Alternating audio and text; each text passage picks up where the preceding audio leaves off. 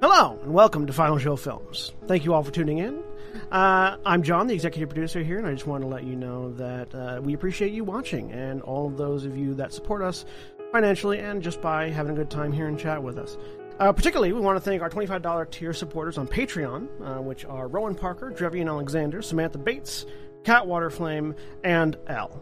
Thank you all very much for your support over the years. It's meant a lot to all of us. We appreciate it, and now I hope you sit back, relax, and enjoy.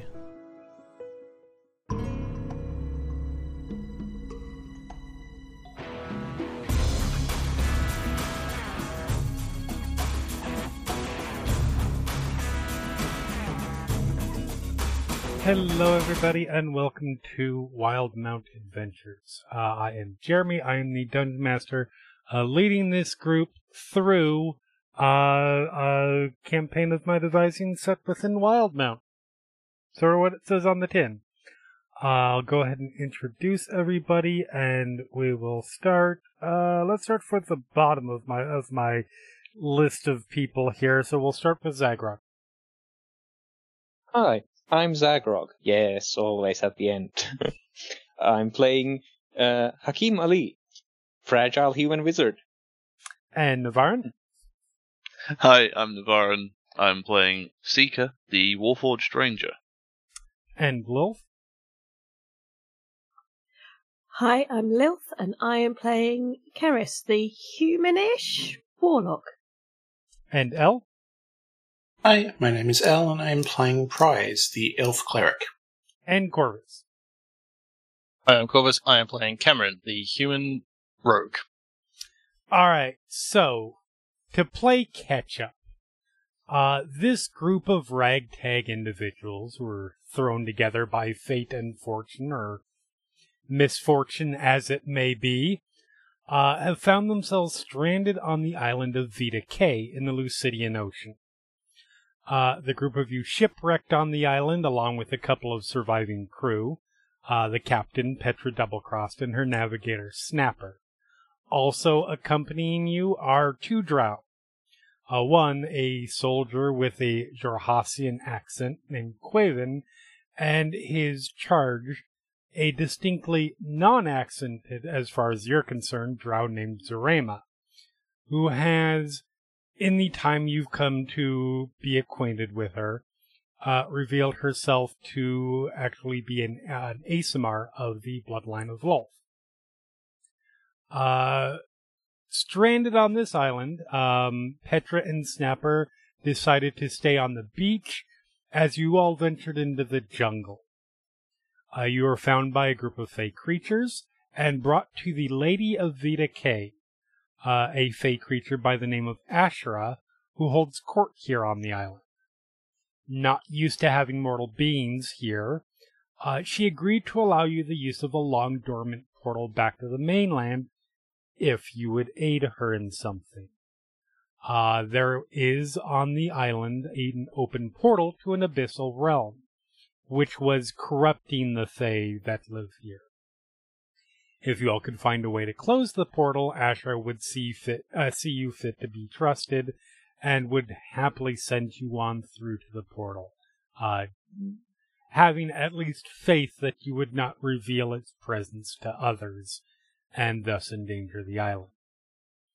You had agreed. You set out on towards the corner of the island that was dangerous to the Fae, and along the way, one night, about halfway through your about 3-day journey, a woman identifying herself as Reyna Jaskell, a member of the Cerberus Assembly from the Dwendalian Empire, appeared to Keris and Cameron on their watch. She was seeking Zarema and Quaven, saying that Zarema was a fugitive of the Dwendalian Empire and a threat to the nation. She offered to solve some problems for the two, and also pay them well if they notified her when they hit the mainland again. She promised to let them think it over and vanish. Worth mentioning, Seeker also overheard this being inactive but aware at that time. So the group of you continued on, and finally approached a forested area within the jungle, which had been lit by shades of green at the tree's trunks, as well as a few that were red. You saw a large, fiendish, toad-like humanoid emerge. This massive, ugly thing with a large antlered skull on a pendant around her neck. It attacked along with some sort of vicious, clawed zombie minion things. And after a pretty hard-fought battle, you had managed to take the devil toad down, and that was where we had left off. So, as you all sort of take a moment to catch your breath, your two drow companions opening their eyes after some moments of unconsciousness at the end of the battle.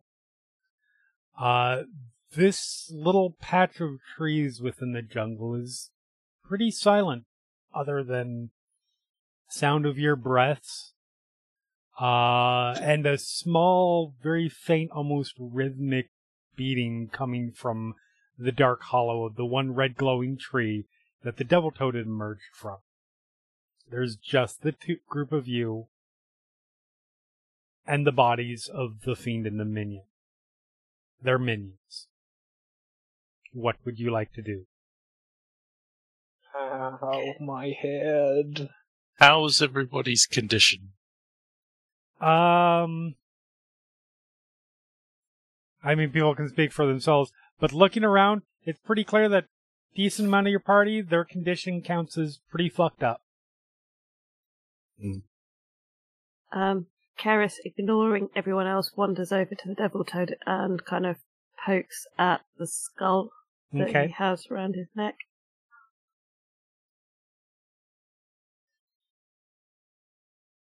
Are you poking at it just jostles it a little bit? Unless you mean more of a metaphorical style poking. She is definitely trying to work out what it is, if it's magical or anything like that, but I don't have anything at the moment that lets me do that, per se. Go ahead and roll me an Arcana roll.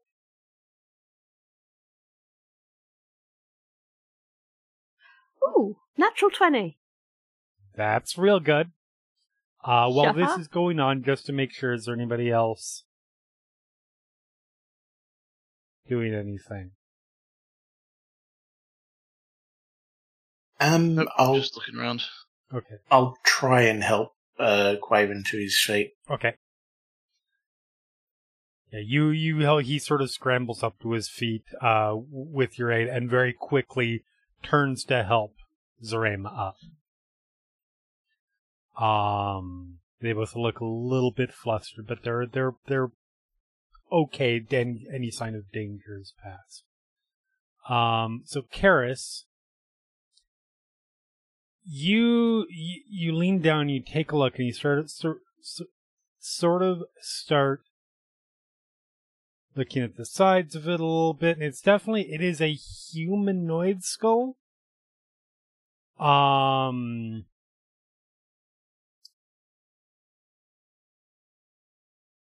And you look at it for just a couple of moments, and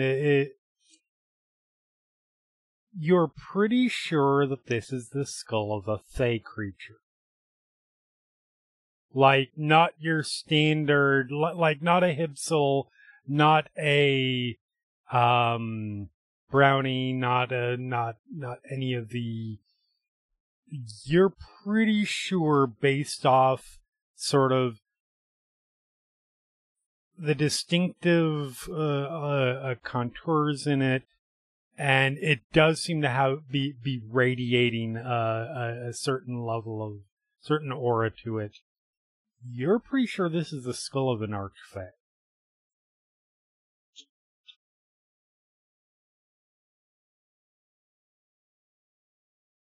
And that sort of thing might be able to power the opening of a portal.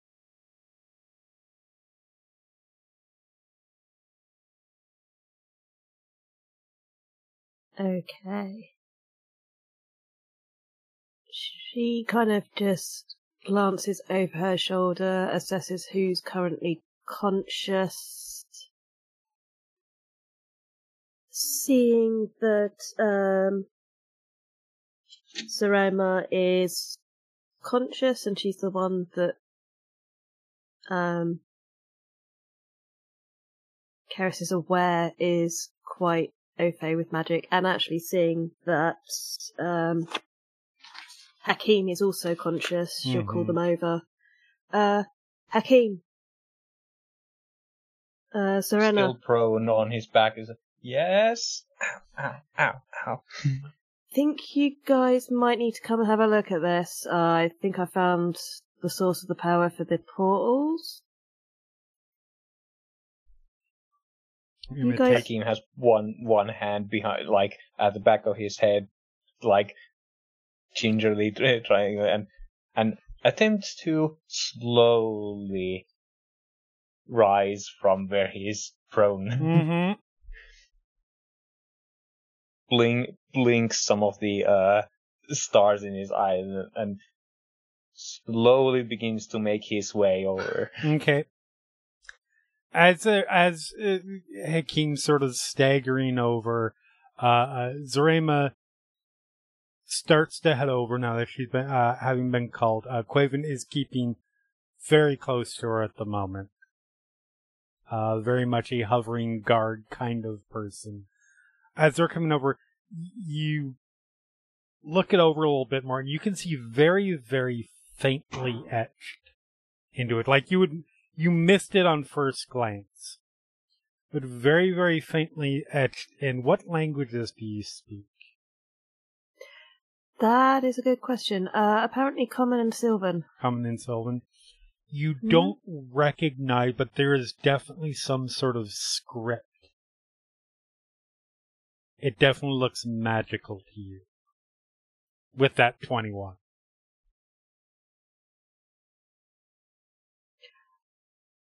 She would definitely point that out to the two that are heading over. Okay, Hakim, you come over and steps up with you. And yeah, you see Keris holding this skull. And it's not like this super wide, like expansive set of antlers. It looks like it may have been at some point, but they have fallen off, been carved off, whatever. But there is still that sort of stump and small little amount of antler in there. And yeah, holding it out to you, I assume. Yep.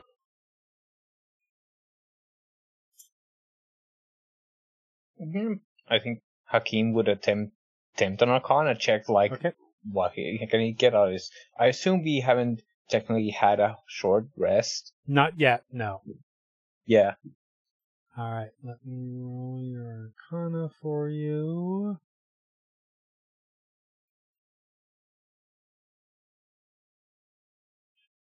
And let me see what languages you speak.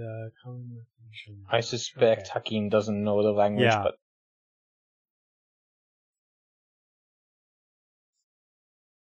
So you start looking out roll for Serena too, just in case. She is actually not incredibly... She shouldn't be accurate. Did I mismark her abilities? Yeah, no, she should not have intimidation as one of her proficiency. That should be... Excuse me as I fix something on one of my my NPCs. There we go. That looks a little more accurate. Okay. So you look it over and there's definitely, you pointed out, you would agree with all of Keris's conclusions. It looks like it could definitely be Fae. It looks like it could be,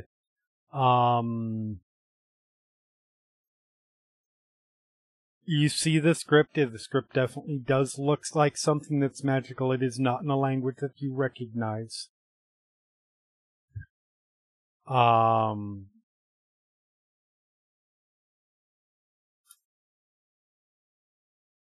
Zarema reaches out and takes it. Draws sort of a look of concern from Quaven. I think she looks back over at the portal.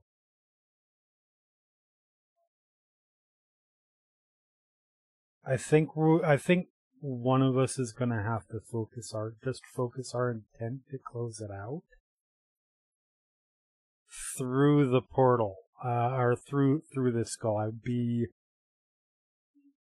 She frowns a little bit. I don't know how safe this will be, I think would be the catch.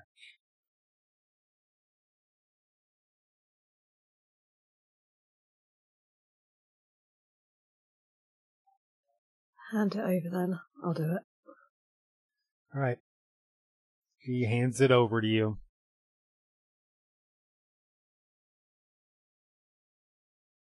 I concentrate on the skull and try and close the portal. Go ahead and roll me another Arcana roll. Since you got a natural... Take some steps back. Since you got a natural 20 before, I will give you advantage on this. Seeker has heard all of this and simply, moves nearby and aims his bow at the skull. Okay.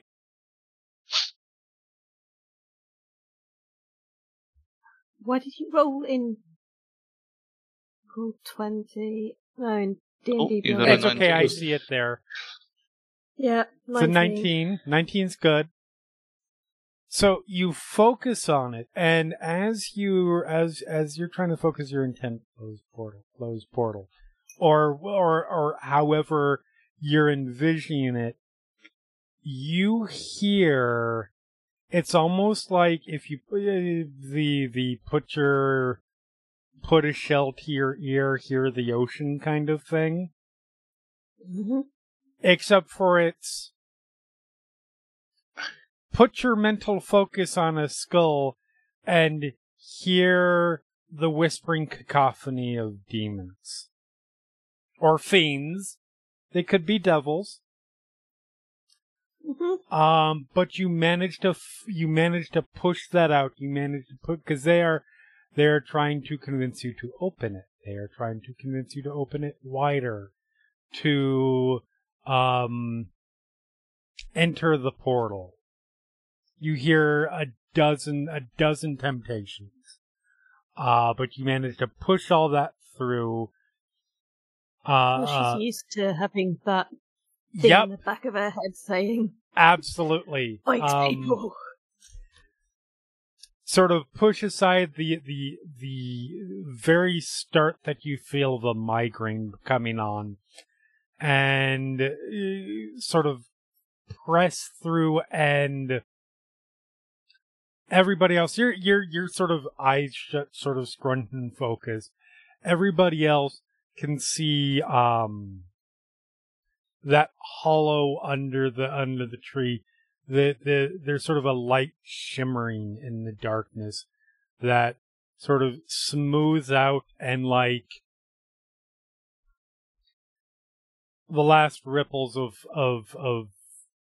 water after it returns back to normal, to smooth and placid, sort of come over, and that's that faint, distant, almost drumbeat, heartbeat sound fades away.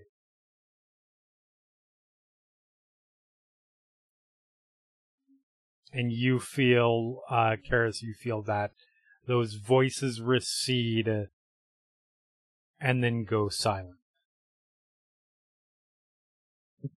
That seems promising. That hurt my brain. Just imagine if you'd failed the roll. Yeah. Yeah. Dhampir wielding demon skull. Yep. Could be fun. And after a couple moments, you see the trees that have that sort of red glow around them. It slowly starts to shift and change, and they all go back to shades of green.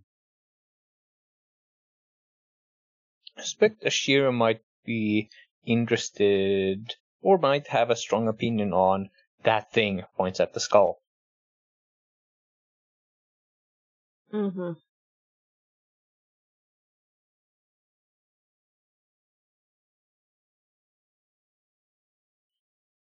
I believe we should take it to her.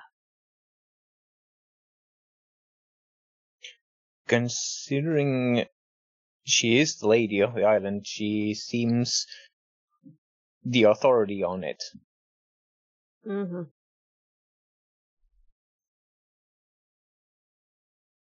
Clavin speaks up at that moment and says, "If this means that we are getting out of here, I am in favor of this.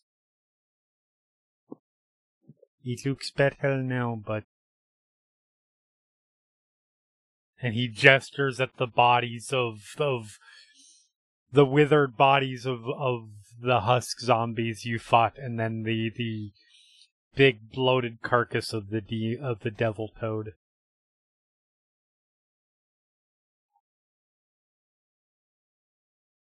Is there any value to anything else?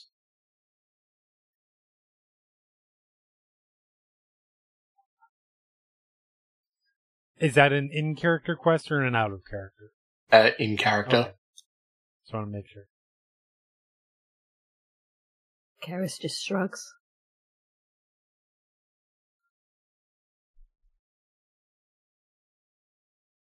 You're welcome to check.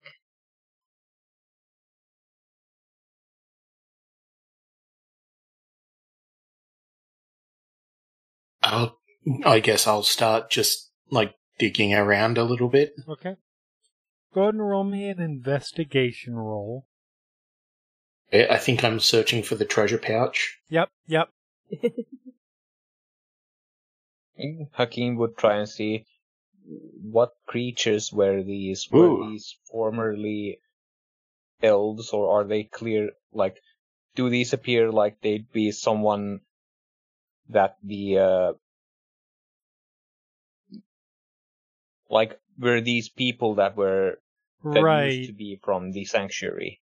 Go ahead and roll me an I will roll an Arcana roll for you. I rolled a natural 18, which is a 20 minus 2. And Hakeem, you got a 20. So I'll do I'll do the zombies first. So you look them over, and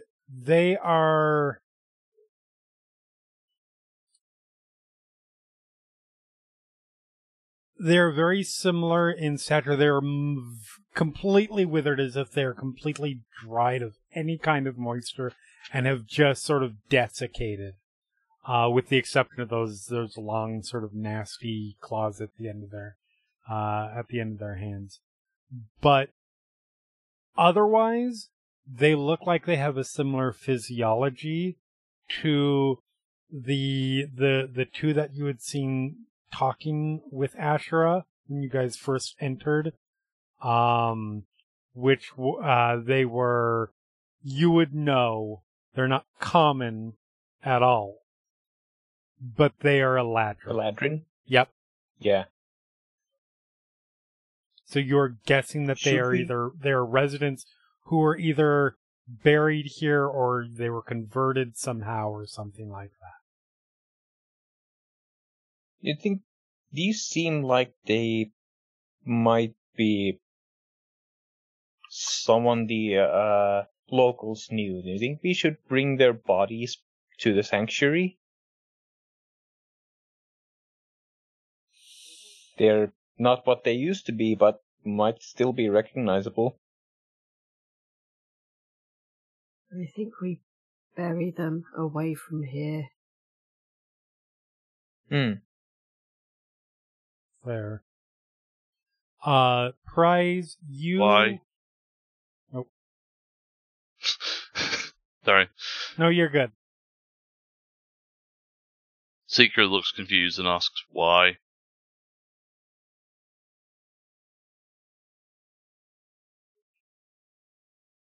Why bury them? Yes. It's a sign of respect. It's a returning to the earth. It's a customary rite. Some cultures burn their dead, some bury them. Yep. Assuming these zombies were created from already dead beings, they buried their dead.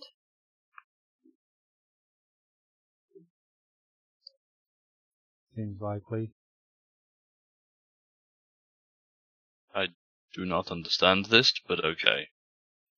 Some folks are attached to the people they knew even after they have died, and would not appreciate their bodies being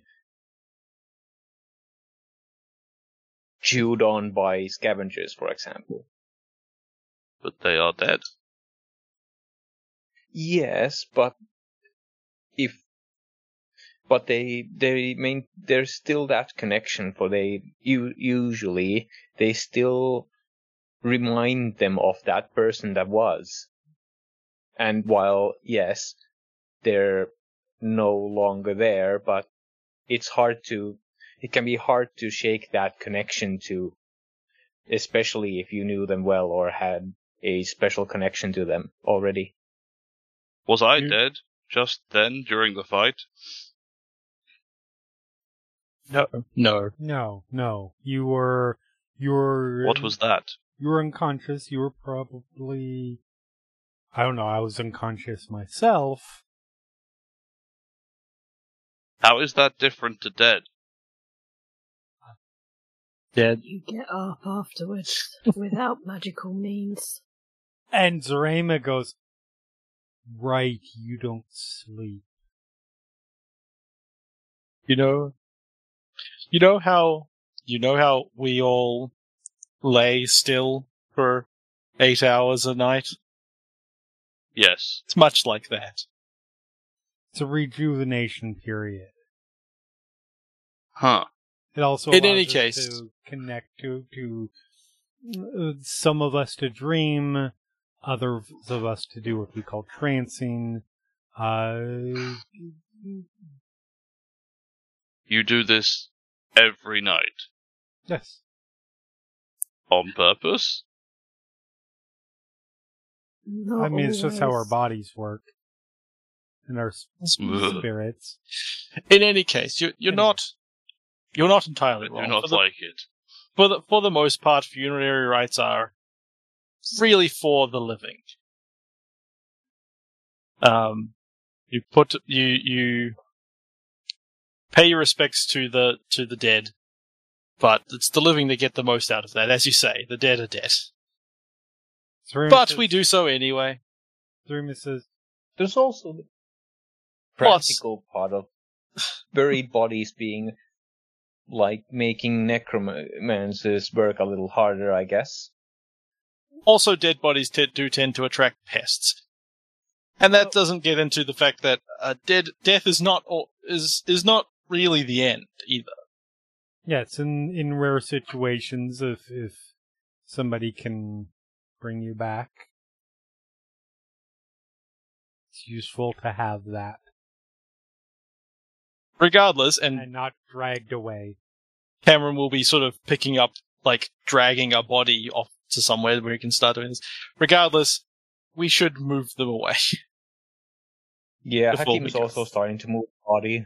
So, while this is going on,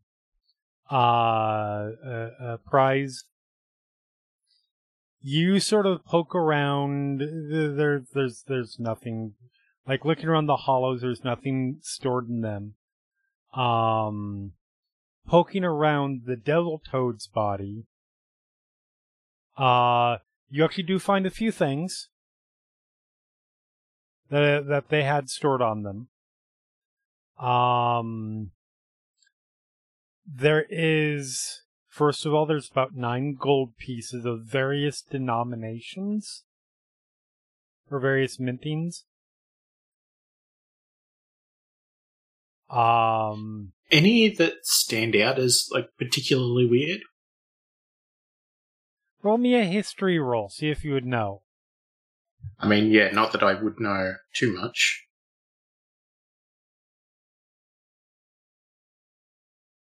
Yeah, that tracks. Nope. Nothing you recognize. It looks yellow. Yes, it looks yellow.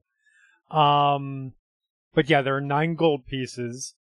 There is a set of, like, panpipes, but made out of bone. There is a small, easily held in your hand, little compass, made out of silver.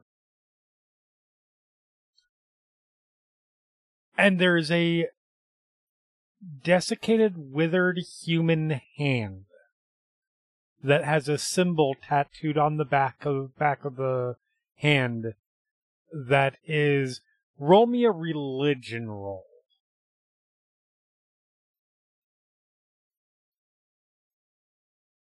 See if this goes better than your history roll.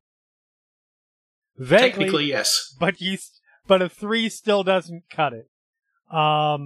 It is an image of an almost angelic-looking woman, with her hands raised up over her head, and this set of wings that sprout from her back, and also meet sort of up. You don't recognize what it is, or who it is intended to be, but that is on the back of the hand. And that is what you find on the devil toad. Like anything like this?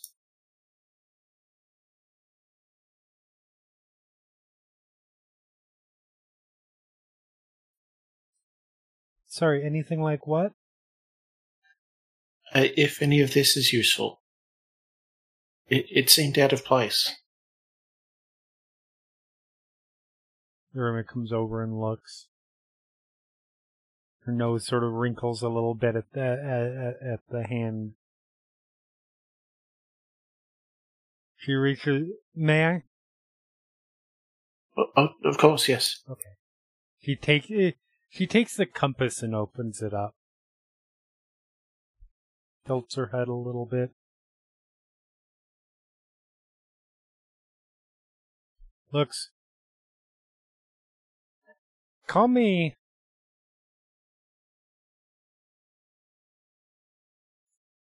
crazy, but I think this is pointing back the way we went. You're crazy. I mean, you're not totally wrong. Sorry. Also, I walked right into that. You're fine. Huh. She shuts it and she hands it back to you.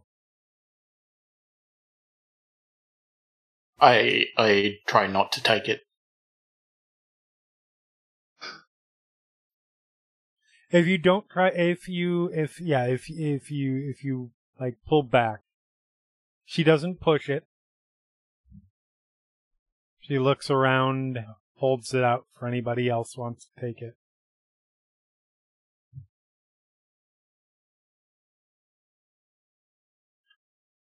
Yeah, Karis would take it if no one else does. I'm actually watching that transaction take place. Anything out of the ordinary? I don't think so. Like, just because it's silver. Oh.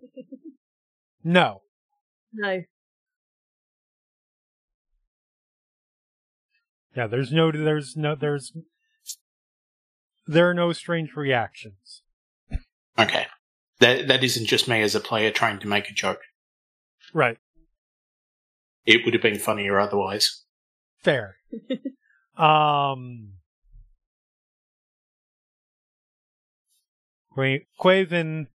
speaks up. I do not mean to be pushing the issue, but could we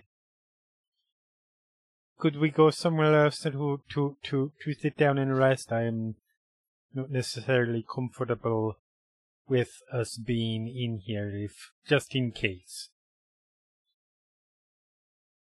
Okay, as you wish. We are trying to move these out of here anyway. Yeah, and he will happily take one of the bodies. He'll probably take a couple.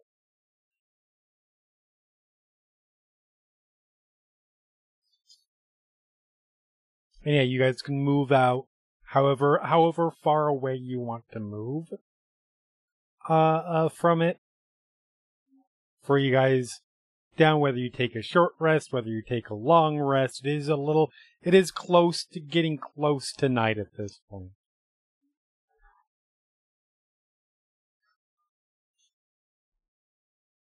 But you probably have if you wanted to push it, you could probably have, and granted, you're in a jungle, it's not like night or day matters an enormous amount.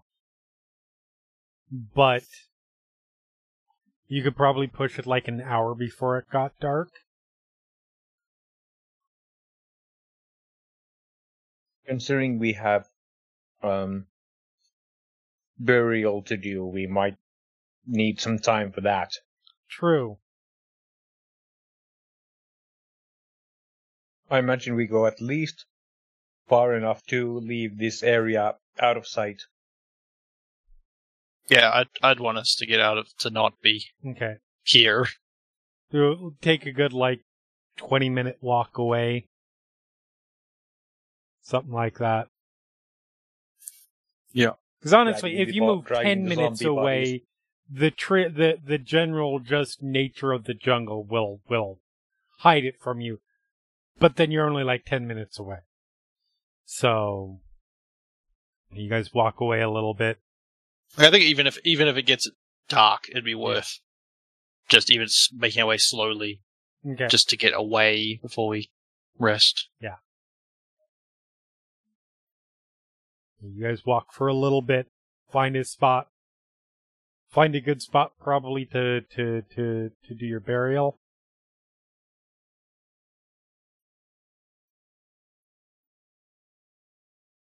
And then Quaven will help whoever is doing that part. I don't suppose anybody brought a shovel. Oh, actually, that's not part of the standard kit, is it? It's not. I don't think so. It is not. And for all I recall, the transmutation magic doesn't let you do the tool at this level. Pretty sure. Mm-hmm. Yeah, maybe it may be a slightly difficult barrel, or a fairly shallow one anyway. Shallow is doable.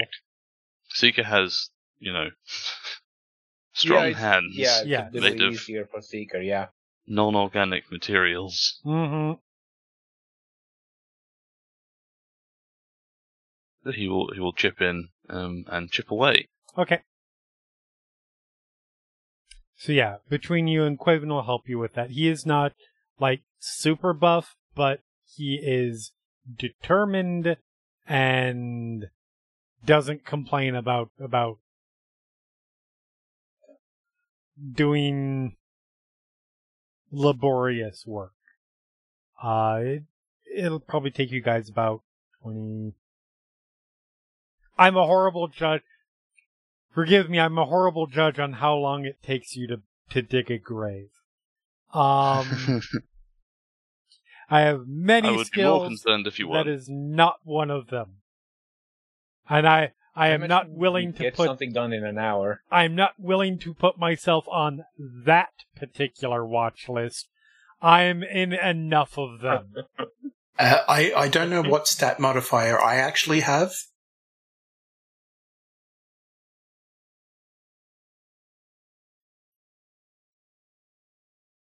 Yep. For the audience, that was me making a joke by rolling an insight check. Right. So yeah, give you guys enough time. You have no problem finding a spot, finding some an area with some loose earth where it's fairly easy to dig, and you commit these 4 bodies back to the earth. And those who are not participating can get a short rest out of it. And then probably a long rest. I'll, not try to help too much with the digging because I am a little weakling, but I will offer prayers for them, but not anything specific. Okay. Because it's like, I don't know their denomination, but it's just like, look, can you give them a hand, go and get into where they're going to go? Right. In much, much better language than that. Yep. Cameron looks vaguely surprised at that. And continues his digging and helping with this. Okay. Hakim was pretty done once he brought the one body that he was dragging into position and is taking the short rest. Yep.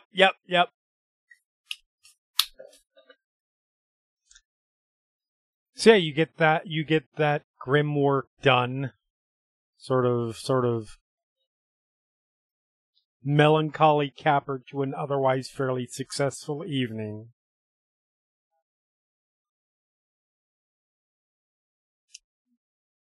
Are you going to settle down for a long rest here? Or try to push on? I think given everyone's condition, that's probably a good idea. Yeah. And traveling through a jungle at night doesn't seem like a good idea either. Fair. I don't know what everyone's moaning about. I'm fine. I like the idea that Hakim actually mechanically spends all the hit dice so that after a long rest he still doesn't have full hit dice. Right. I'm going to try and find Seeker where he's at. Yeah, Seeker's just nearby, deactivated. You walk up. Hello. Sorry.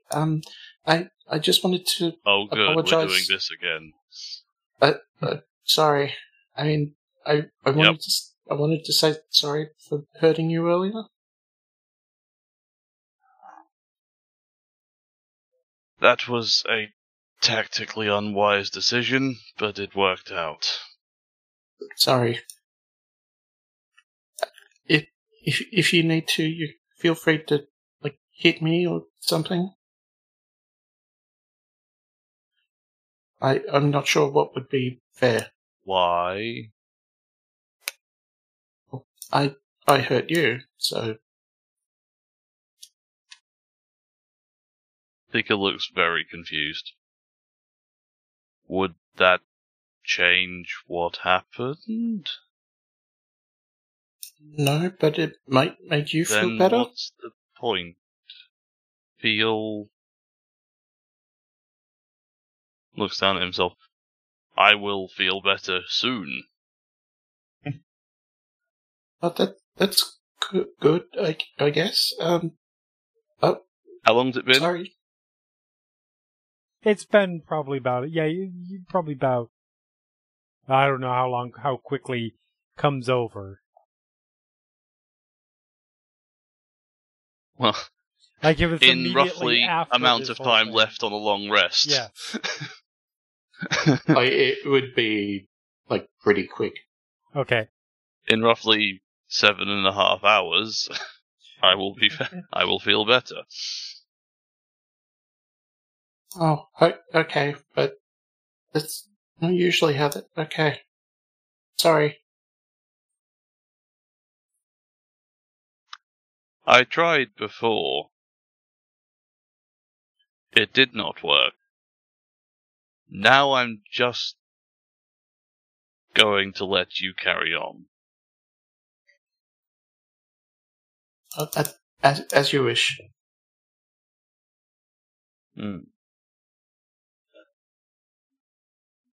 Try and avoid doing that again. Sorry. And that. Sorry? Yes.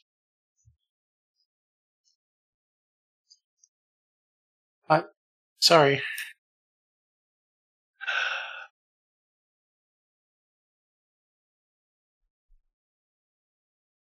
If a machine can start ignoring you, if like because I don't think he switched out of his like resting state. There's just like a mouth moving somewhere. But he starts like he doesn't start, he stops moving his mouth and looks unmoving and impassive. Just the window shut down noise. Yeah.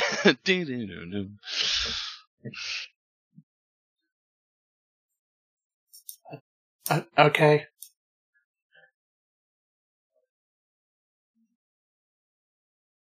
Yeah, I'll move away a bit.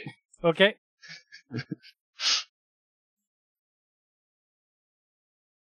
So yeah. Is anything else? Anybody who wants to do anything else before you guys start your long rest?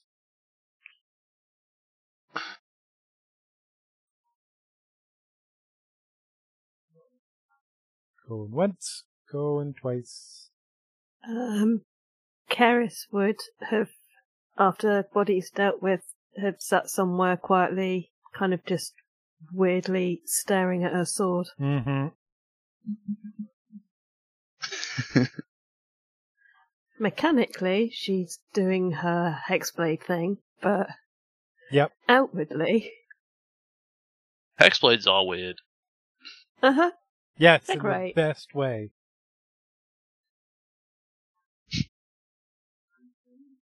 And as you do focus on it, you do feel a stronger connection. Mm-hmm. You're not necessarily... You probably have a lot of suspicions, but you're not necessarily 100% sure where that connection's coming from.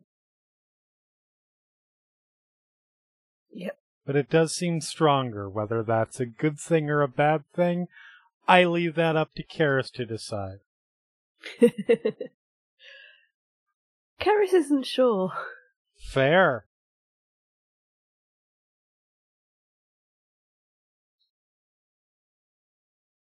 So yeah. You guys settle in. There's a brief conversation, quiet, sort of off to the side between Zarema and Quaven. In any sort of distance or volume that I could pick up? You can roll me. They're definitely trying to keep their voices down. You could roll me if you wanna listen in or get intent. Perception if you're trying to spy, insight if you're trying to just get the gist.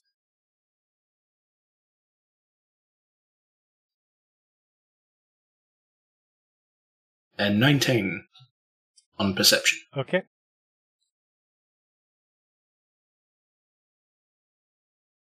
So it is very much... So since you've known them, obviously there's been a very clear dynamic between them. One is the bodyguard. One is the person being guarded. And Quaven has been largely, when it comes to making decisions, being part of the group decision-making process, anything involving taking the lead, where Zarima might have stepped, one of them might have stepped up. Quaven has been very deferential. This is very much a. You hear a couple of things back and forth. This is Quaven is definitely leading this conversation, and he is talking in a. I am trying to reason with you tone.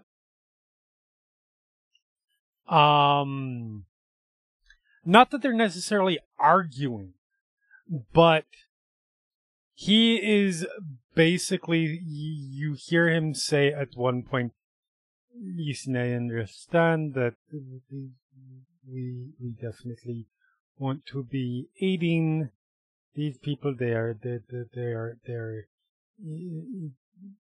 obviously important to you, and they are important to us in terms of escaping and getting out of here, and I appreciate that. But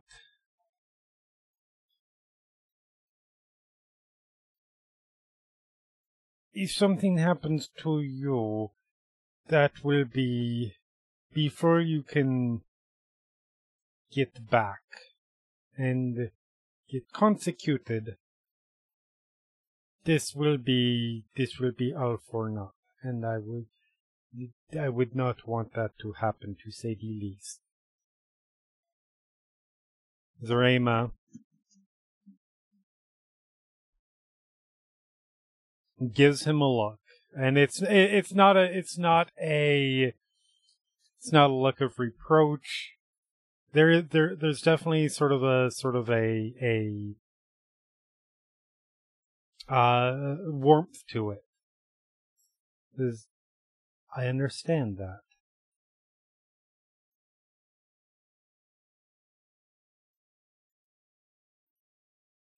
But we've been put into these people's lives, and their lives have been put in risk due to no fault of their own. We don't want to do harm while we get to where we're going.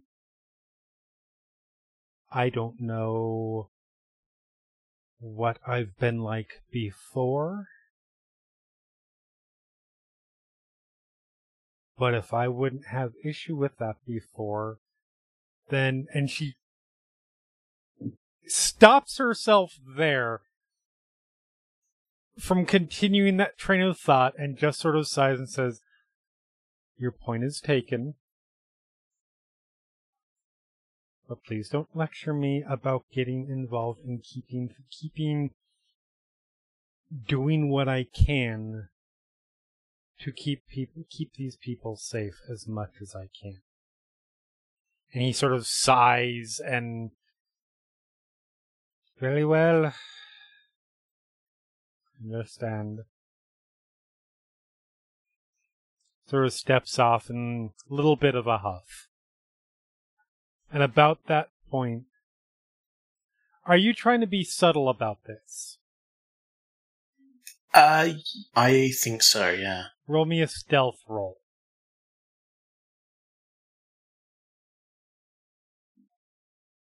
Is this taking place away from me? This is taking place about maybe like 10 feet away from sort of the center of the camp. Of the little camp that you've taken. Let's see.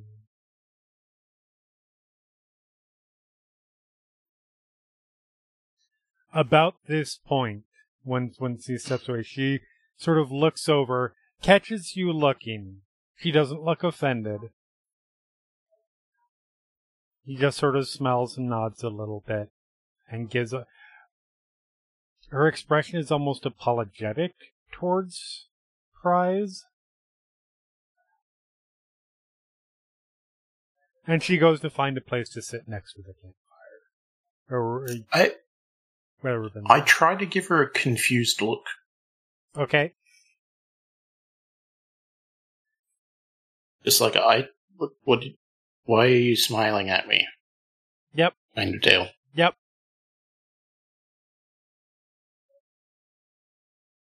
So yeah. You guys settle in to do your long rest. Who's taking what watches? I assume Seeker is... All of them. All of them. Same as last time, I guess. Which was, I believe... That's a good question. I believe it was Karis and Cameron first? Or last. I think, no, it was not first. Or no, they were in the middle. Karis and Cameron were in the middle. Yeah, they were in the middle. Quaven and Seeker were first, and then I think it was Hakeem and Seeker for the last. I think you're right. So yeah, first watch. Anything Seeker wants to do or say?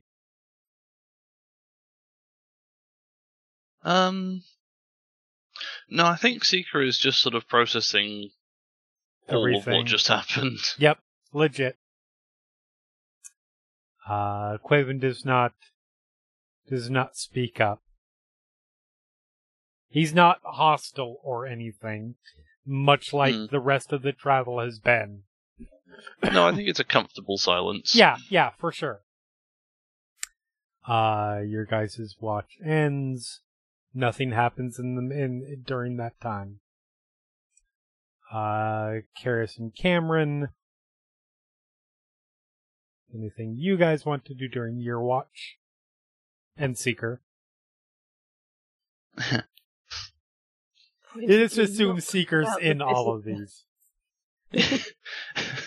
Seeker is going to be in all of these, but generally just sort of listening. Yes. Unless something, sparks up. What did you say? What did you say, Lil? I said, probably pointedly trying to avoid talking about the visitor they had on one of their watches.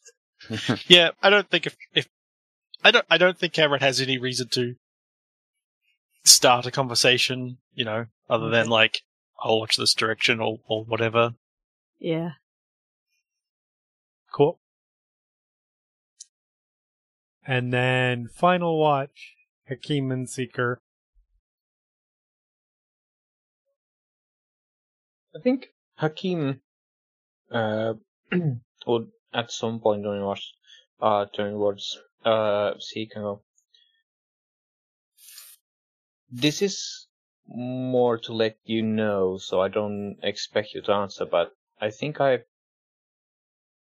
found a way to magically enhance a weapon that probably includes those that you use. So, just so you know, I could perhaps provide assistance that way.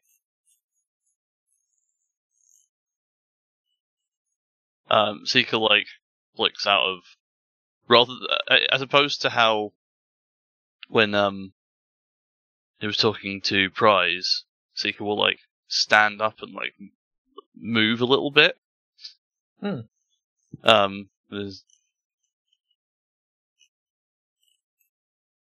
just sort of turn to look at you. And has a little think and says, "That seems useful. How does it work?" I have not recovered enough of my magic to try it now, but basically I cast a spell and touch your weapon, and for a time, out of character, I don't recall off the top of my head what the duration for magic weapon is. It is. I think it's an hour. Pretty sure a minute. No, it's right, it's an hour. Concentration up to an hour. And for an hour or as long, assuming I don't get distracted, the weapon will bite into things a little better.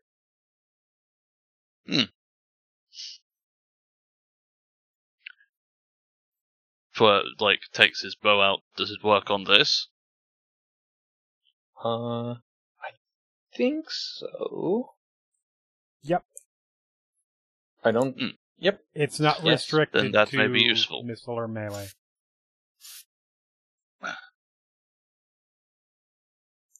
I might not be the best to know when it's useful, so feel free to suggest. I will do that. I am, as I have said, in the market for new weapons. So,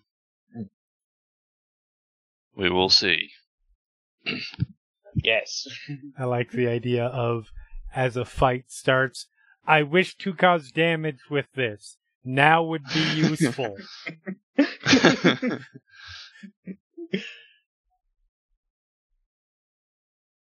I have come here to kick ass and and be confused about other organics actions life. and traditions, and I am all out of being confused about organics traditions and reactions. Really? Is Seeker ever going to be out of confused about that? No. But that doesn't work for the joke. I know. Done being confused about organics. You get it. Kick names and take ass. Yep. But yeah, eventually time passes. Slivers of light break through the canopy that indicate to you and that it is daylight now. Everybody starts to get up. You get your long rests in.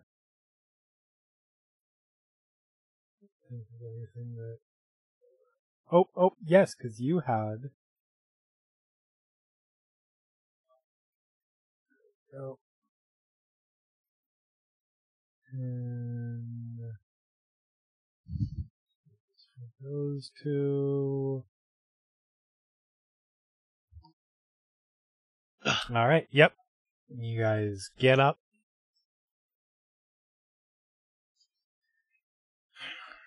Raymond and Quaven are feeling much better at this point. So is Hakim. I imagine he's still got a good bruise on the back of his head, but yeah, it's still a little sensitive, but you're feeling better. You're feeling spry. Yep. As soon as we get going, he would cast his usual mage armor. Yep.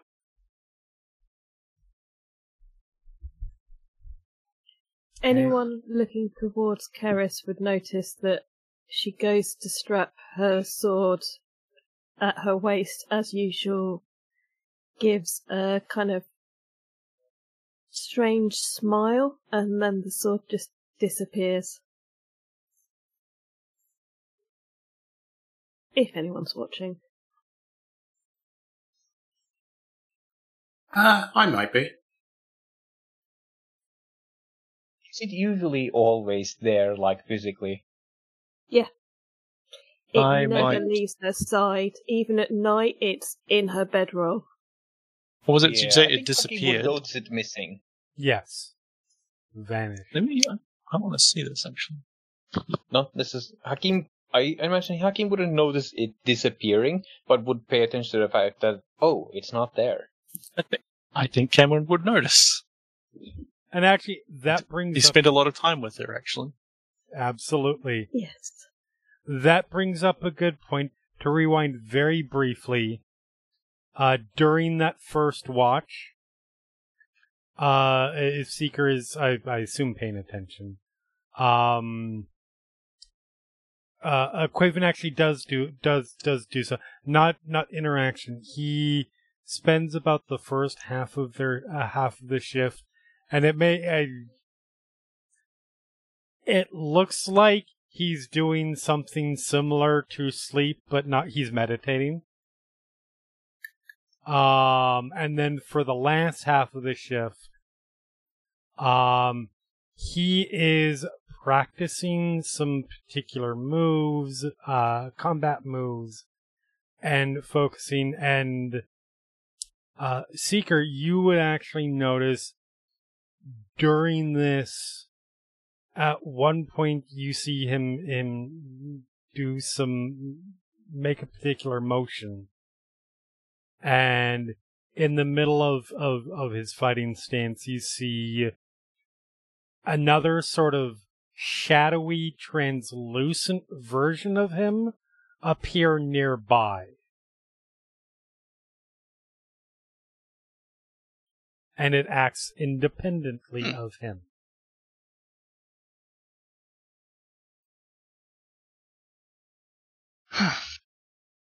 Well, we'll remember that then. Yep. So yeah. So you guys set out, make your way through. Roll me, Seeker. I assume you're leading. Roll me a survival roll. Okay.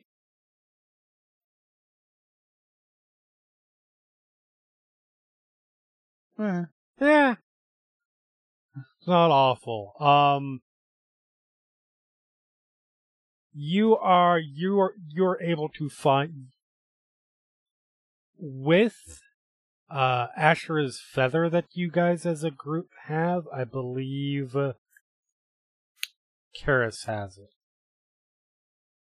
I may be wrong about that. But I would guess Seeker might still have it, because I think Seeker had it on the way here. You might be right about that. I was just trying to remember who took it at first. Yeah, that seems reasonable. With that, you're not having to deal with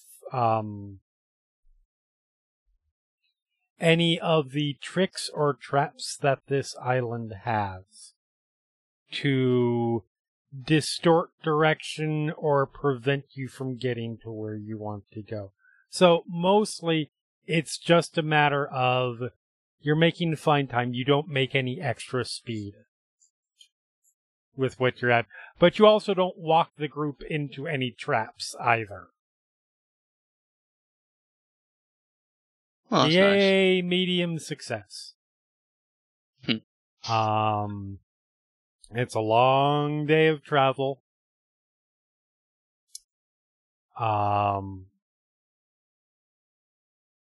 Making it back, and it's as you are heading back, even with the feather, like the route that you're tracking, you very quickly realize that, because you might have been thinking, oh, we'll just find the tracks that we had before. No, those tracks are gone. The whether it is the jungle itself or what, like, footprints that you had made, paths that you had cut, anything like that is gone as if it had never even been there. So you are sort of freshly blazing a new path back, but you're still on course.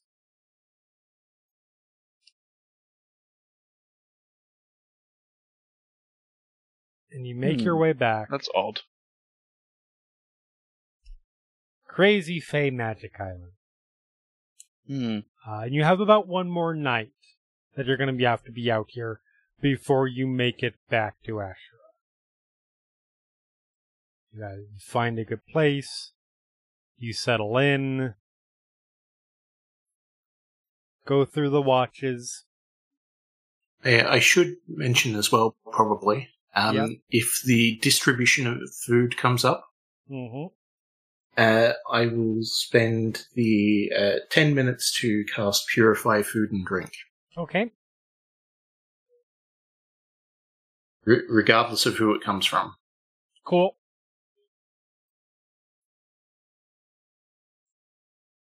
That is very doable. If there's anything else you guys want to do other than walk, or after you guys set camp? I would try to find some time that Hakim is either alone or away from the group. Okay. That seems doable at some point, yeah. I mean, if you're like in the back complaining about mosquitoes again. Yet that might happen at some point. Probably. Like, because since we have we are better equipped, it's not constant, but it probably still happens sometimes. Yeah. Yep. So I'll just be like, hi, sorry, you're like smart and everything, yes? Smart is hard to define, but go on. What does consecrated mean?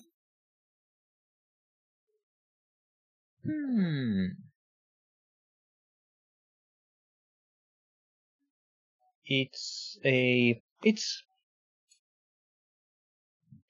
thing that happens in certain. It's a kind of religious ritual where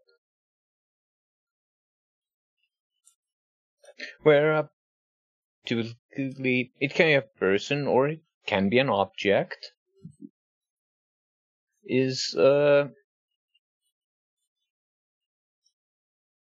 ritually perhaps like in this kind of ritual makes them more kind of increases their significance in some way. Like perhaps in some ways it kind of confirms that this object or this person is holy, or at least more holy.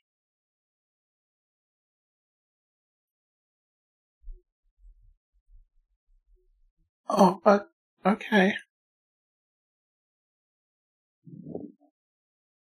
It should. Is that like something for Ashir? Sorry. So, like, Zarema would probably explain better, but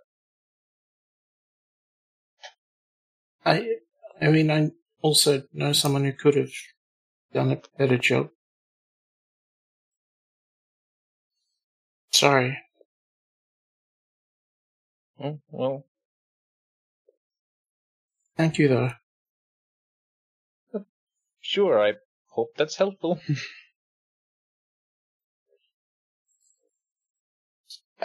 Then I'll, like, try and rejoin the group walking in perfectly silent single file, I assume.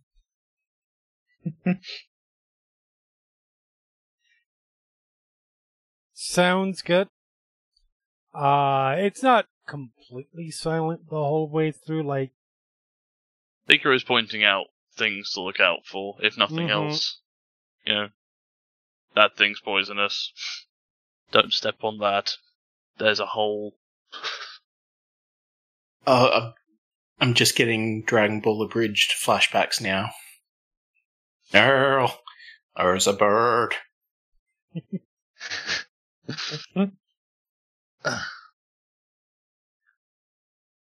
Actually, if he's pointing out poisonous things, is there any way for Cameron to attempt to start to construct a poisonous kit that he now has skills to use? If you stop to try and catch things or harvest some plants, yes.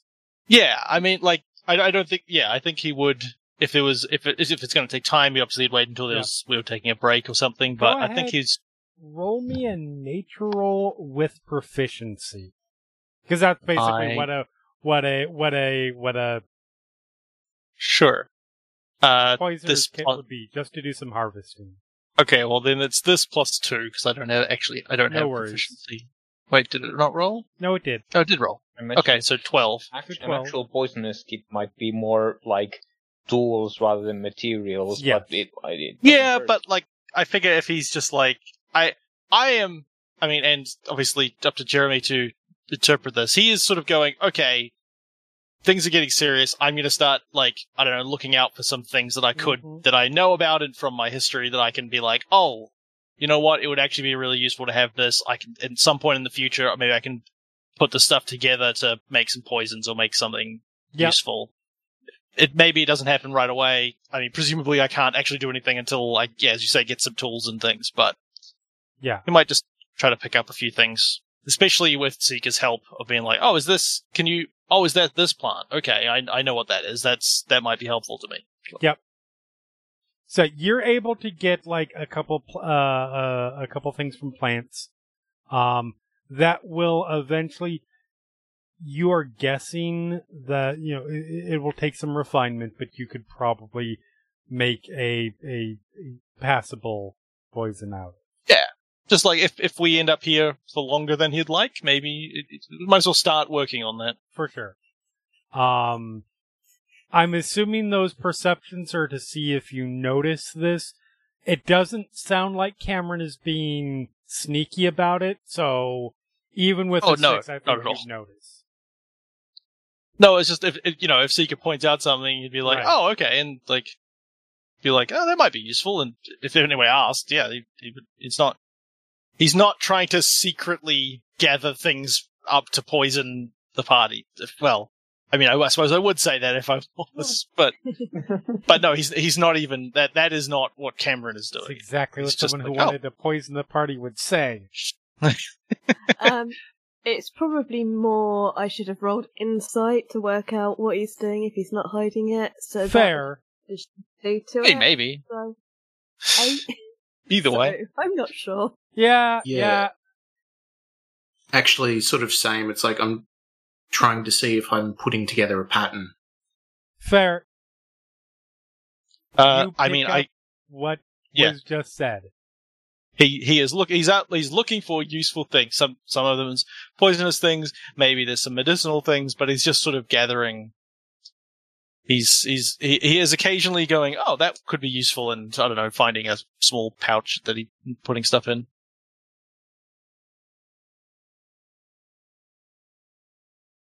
So yeah, and even beyond that, like for practical purposes. Yep. Yeah. And even beyond, like, those bits of conversation, like, it's not a dead silent thing. Like, Zarema will try to keep some kind of small talk going. She is perceptive enough to see that this is not a group that is that you go into, so, tell me about where you grew up kind of situation. At least yet. But she does try to just ask about experiences and like that sort of thing.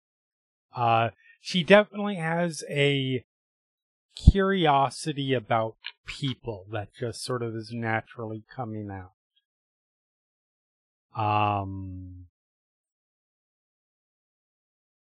If you're displaying like when Cameron starts doing this, like, oh, do you have a lot of experience with plants and with extracts and a little. A little bit. You learn a bit when you're over time, but not quite as much as our friend over there, just towards Seeker, who's clearly the more advanced outdoors person. Mm-hmm. But I like to be prepared. That's fair. That's definitely useful. Do you not all carry a list of these things in your head? For what was it? How did Seeker refer to us earlier? Organics, was it? Yeah. Organics this close to meat bags. have more difficulty. It seems organics have some difficulty recalling their lists quite so accurately as you might. It's just It's not quite as organized, perhaps.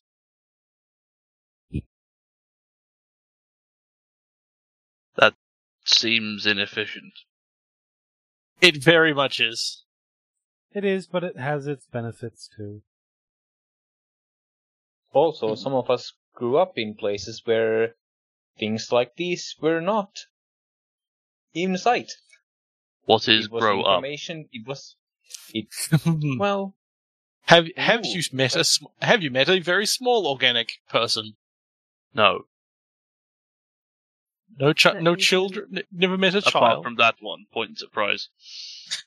Prize is an elf, isn't? Prize is a half elf, isn't she? I can't remember. Yeah, and it's smaller than the rest of the group. Yeah. Oh, I suppose that's true. Also, I'm a full elf. Yeah. Oh, are you? Okay, sorry. Filth, if you prefer. Filthy. Well, elves are light, smaller and lighter than most. A little bit smaller, yeah. Most other races. But you know about animals and things, right? Yes. Have you ever seen like a bear cub or something? You are referring to offspring. Yeah. Yes. When organics also have offspring, and those offspring go from being very small. Yes. They go from being very small to being, and he holds his hand up next to his height to, about this high, and that we refer to that as growing up. We refer to our... We also call them babies or children. Yes, that too. Also, it must be said, depending on who you are, there are gnomes and halflings who do not grow to this height. Yeah, I know. Also, when I said, have you met a small person, I was expecting him to be like, yes, I met, and I've already forgotten his name, small gnome wizard guy on the boat. Tarek. Yeah, Tarek. Tarek was also I was expecting him to say, yes, I met Tarek. And then I would have had to explain, no, that's not what I meant. About that. Setting you up for a joke here, man. We don't... I forgot that was a gnome. We don't manufacture them the way that you might be thinking. We refer to them as growing up because they grow and they go from small to big. Yes. Why not just create them big? That's not how life works.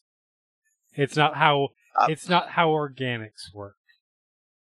It would be difficult to by analogy, it would be very difficult to fit an entire tree in an acorn.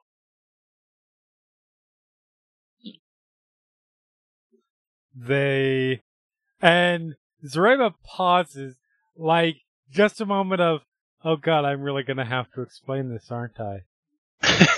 Oh no. Children grow from our bodies. In a fashion. Some of our bodies. That sounds horrific. Yes.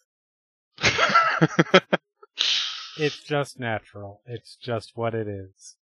And so, obviously they can't be the same size as us. They're smaller, and as they grow older, they grow taller. And fill out. Till they reach maturity at a certain age. Ah, like birds with eggs. Yes. You lay eggs. No. Well, like mammals, like bears. Oh. That process. Oh. Do you not have just a list of the ways all animals and organics grow up in your head? No, I have only seen what I have observed while I was on the run, as it were. Ah. That's kind of what I was referring to. I have lived most of my life in places where I could not observe, and points to surroundings. I have catalogued everything I encountered, but I also had a pre-existing list of dangerous flora. Yeah. Oh. And I'm a lot Organics like... don't have such lists. Where do... I'm a lot like Hakeem that way. I certainly did not grow up in this sort of environment.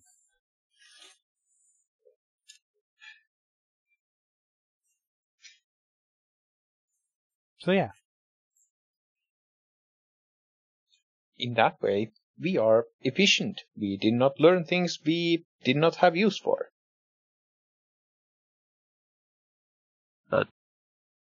Well, I mean, I we wouldn't do go now, that but far, but I understand your point. I think this is the most outside I've been in years. I can 100% agree with that for my part. What is most outside? Instead of being inside. I was not aware there were degrees of being inside and outside. There are inside or outside, and this is the most outside. Also possibly the outside for the most amount of time.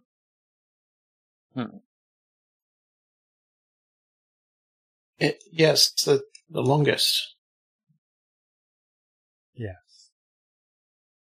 Well, then let us continue. All right. I assume we were walking, but... Yes, of course. But you guys continue on. I'd stopped pointing out things. Well, yeah. I mean, walking or taking a break, whatever. The point is still traveling. Yeah.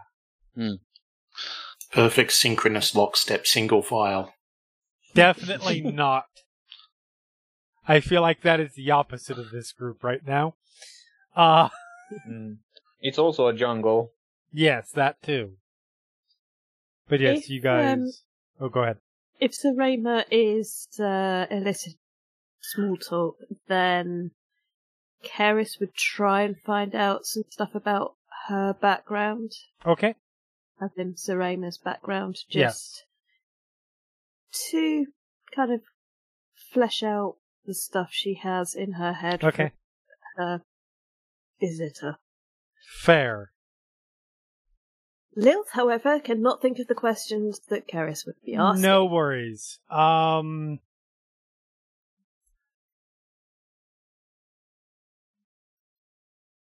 Yeah, no problem. So she clearly doesn't mind. Like, I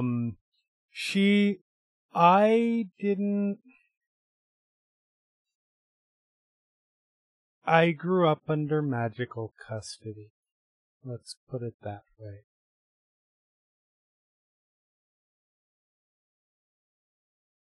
And she sort of, you can see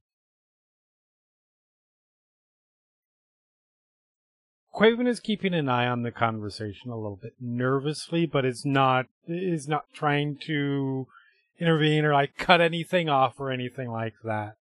It's very much sort of the uncertain. He is much more wary of everything, and she seems to be much less so. I grew up in Rexentrum.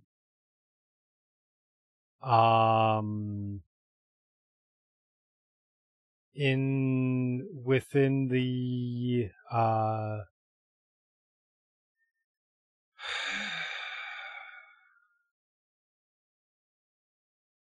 custody of the Cerberus Assembly.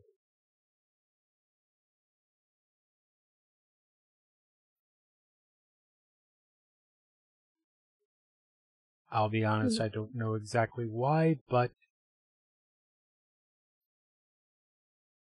apparently, if I'm understanding what I was told when I left,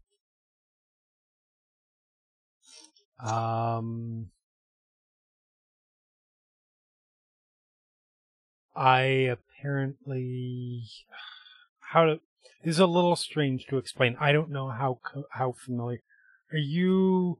How much do you know about Jorhas and the Kryn dynasty and their faith?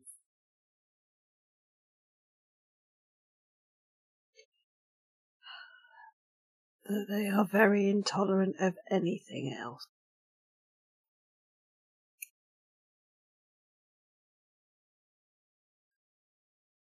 To be clear, we're talking about the Kryn dynasty, not the Dwendalian Empire. Dwendalian Empire is the... Yep. Okay. Yeah. Okay, cool. What? Okay, what do I know? Honestly, probably not a ton. Yeah. I don't feel like, and you can correct me if I'm wrong on this, Karis has probably gone across that line. Yeah. So mostly what you know is what you've heard of propaganda. You might recognize it as propaganda, but it's still pretty much the only thing you know, which is it is a society of more savage people, a lot of drow. They live in the wastelands. They have carried out attacks on the Empire for unknown reasons. They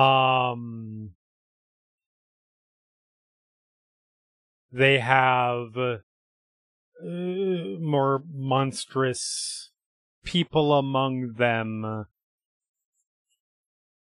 All of the savage propaganda that you might imagine, that sort of thing.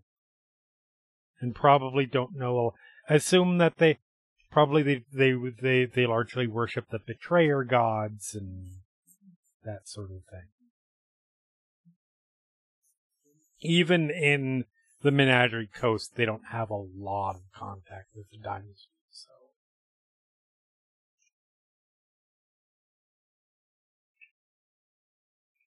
In that case, she responds, just a load of useless propaganda. Fair enough.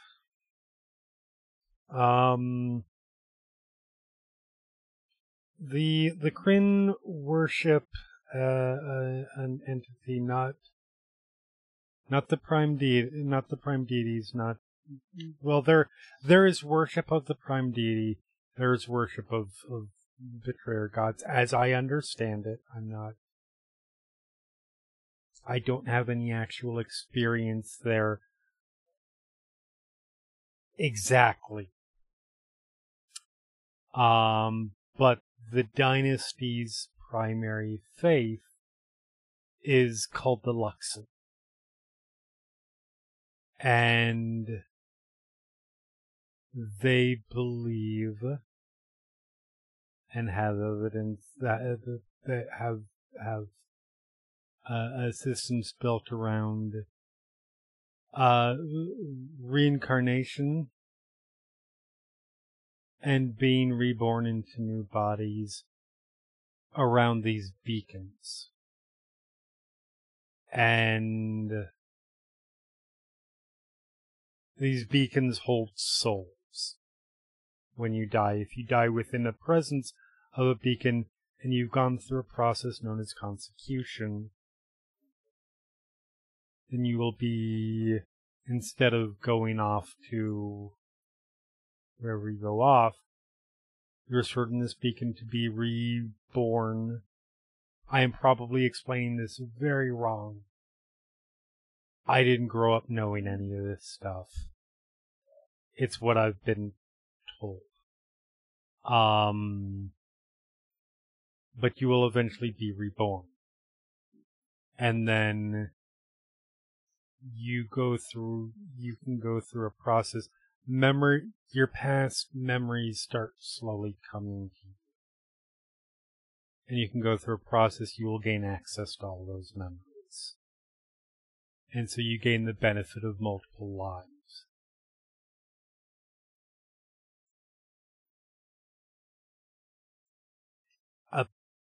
Apparently, that's me. And apparently, there is something that I knew in a life. I don't know whether it's the last one. I don't know if I have more than one or what. But there is something that I knew that is crucially important to Dynasty and the Empire and all of this other stuff. I don't know. But I've basically been raised in a tower for the whole of my life. Jeremy, where's this conversation happening? Wherever Karis decided to have it. Karis, where is this conversation happening? Karis generally stays towards the back of the group as rear guard, so yeah.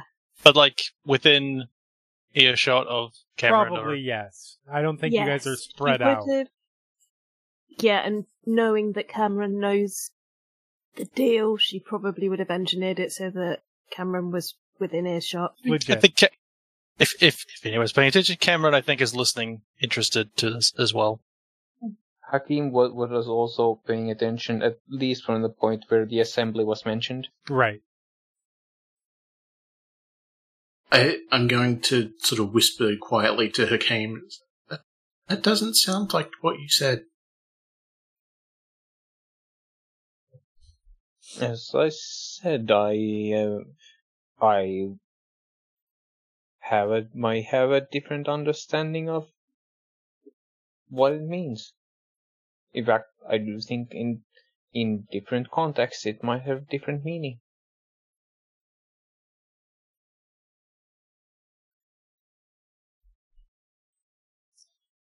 So yeah, you could be reborn as a chair or something. No, sorry, no. It's you're generally reincarnated. Again, I don't understand all of this. But you're reborn as a being, a sentient being. I don't know what my past lives were. I'm still a little confused as to how it all works. But if you are an adherent, if you are part of the faith, and you go through this process of consecution, it's a ritual process, I guess. And she looks over at Quaven, and Quaven, who has been quiet through all this, like I said, a little bit nervous, but watching, just gives sort of a short nod. Then, if you pass on within proximity of these beacons, then your soul will be drawn into the beacon and wait to be born anew. And if a chair again has been consecrated, then it's holy and does the same thing? You can't, I would assume, you can't consecute a chair. I said it has to be a sentient being. Now, if you can make a chair sentient, maybe. I don't know. How many subtle glances towards Seeker are in the party right there? Not actually. Right. But since the assembly knows about this, and I mean the supposed knowledge, to your knowledge, have the assembly attempted to capture you? That's where I grew up. Do Karis and Cameron need to do anything when he says that? I think Karis would just exchange a glance. I mean, hiding, pretending to not say anything. It would just be a quick glance towards Cameron, and that would be it. Mm. And then listen intently to the answer. Fair enough. Hakim, I assume the assembly wasn't pleased about you leaving. No. And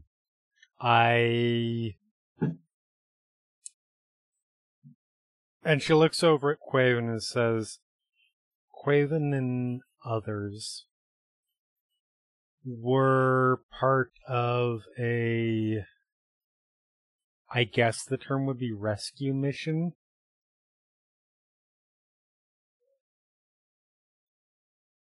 To retrieve me and get me out.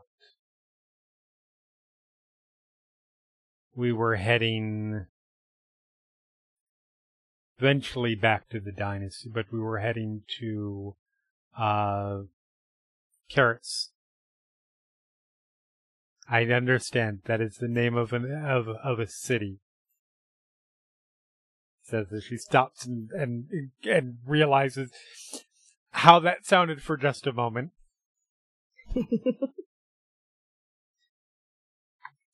City near many hosts of Yggdrasil, I guess. I don't know. Again, I've never been there, but it's south of the dynasty. It's south of Jorhas, I guess. And there would have been representatives there to meet us and bring us back to Jorhas. It does seem a more safe place from any pursuing members of the Cerberus Assembly. Yeah. At least compared to the Menagerie Coast. Yeah, we were just stopping there. There was a military operation, I guess would be the way that you describe it, to bust me out. I had no idea any of this was coming because I had no idea of anything until I started getting other than I had very vague memories that I knew that were not my own. But they're hazy, they come in dreams, and they're half remembered sort of things. But I had no idea of any of this until they busted into the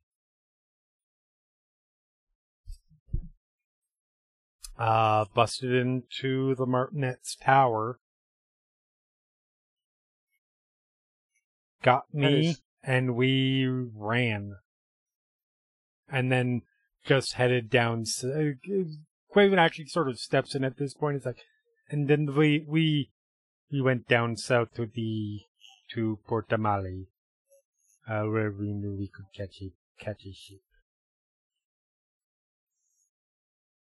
That's quite an operation. He is somebody who is very important to our nation and the Bright Queen.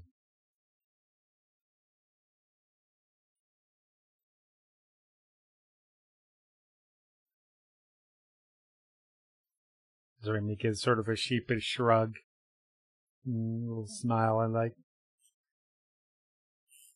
I don't know. All I know is I grew up in a tower, and now I'm not in that tower, and I'm supposed to go and find out who I am.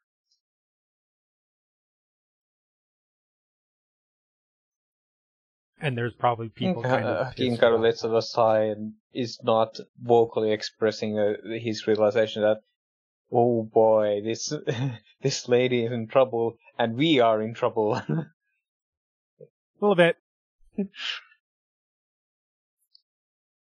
In fact, I will say, let's see.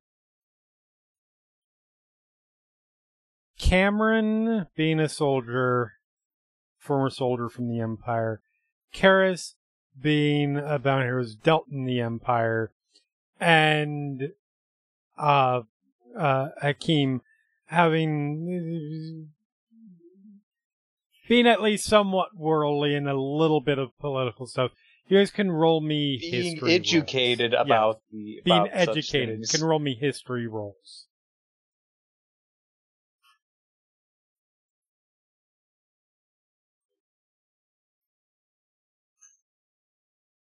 Sorry, I'm rolling dice for you, Zagrog. Okay. So yeah, nothing in there rings false, necessarily.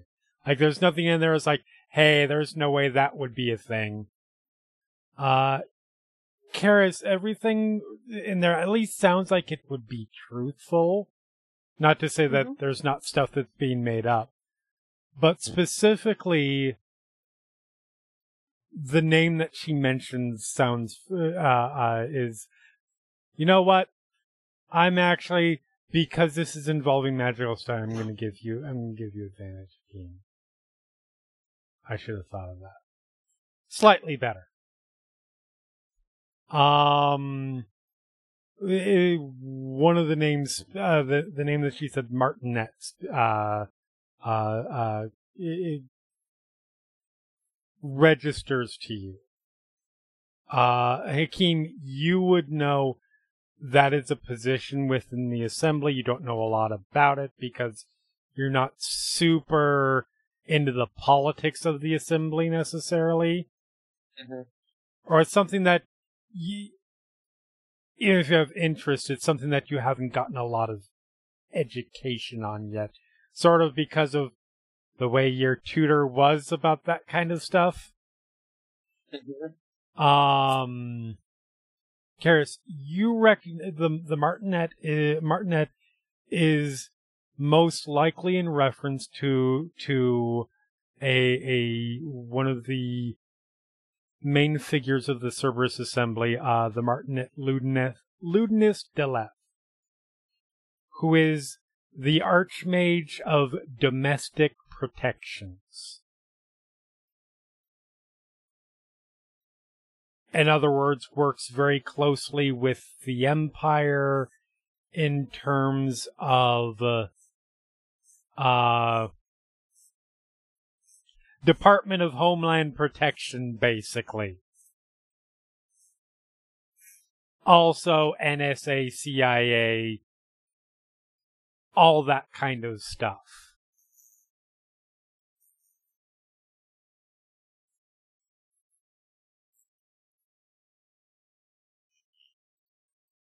So that's who apparently she grew up with, or grew up under the custody of.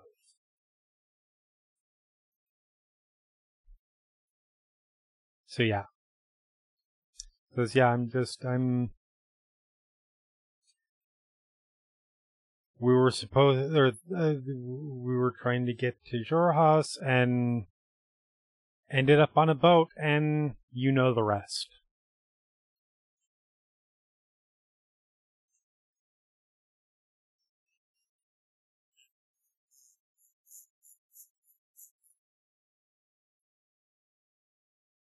Quaven kind of says, and the goal is to still get her back.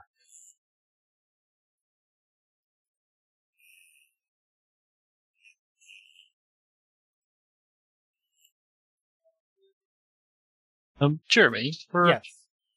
For the other stuff they're talking about, I really need to go and look up some of these words, but the reincarnation stuff. Yes. Is Cameron at all familiar?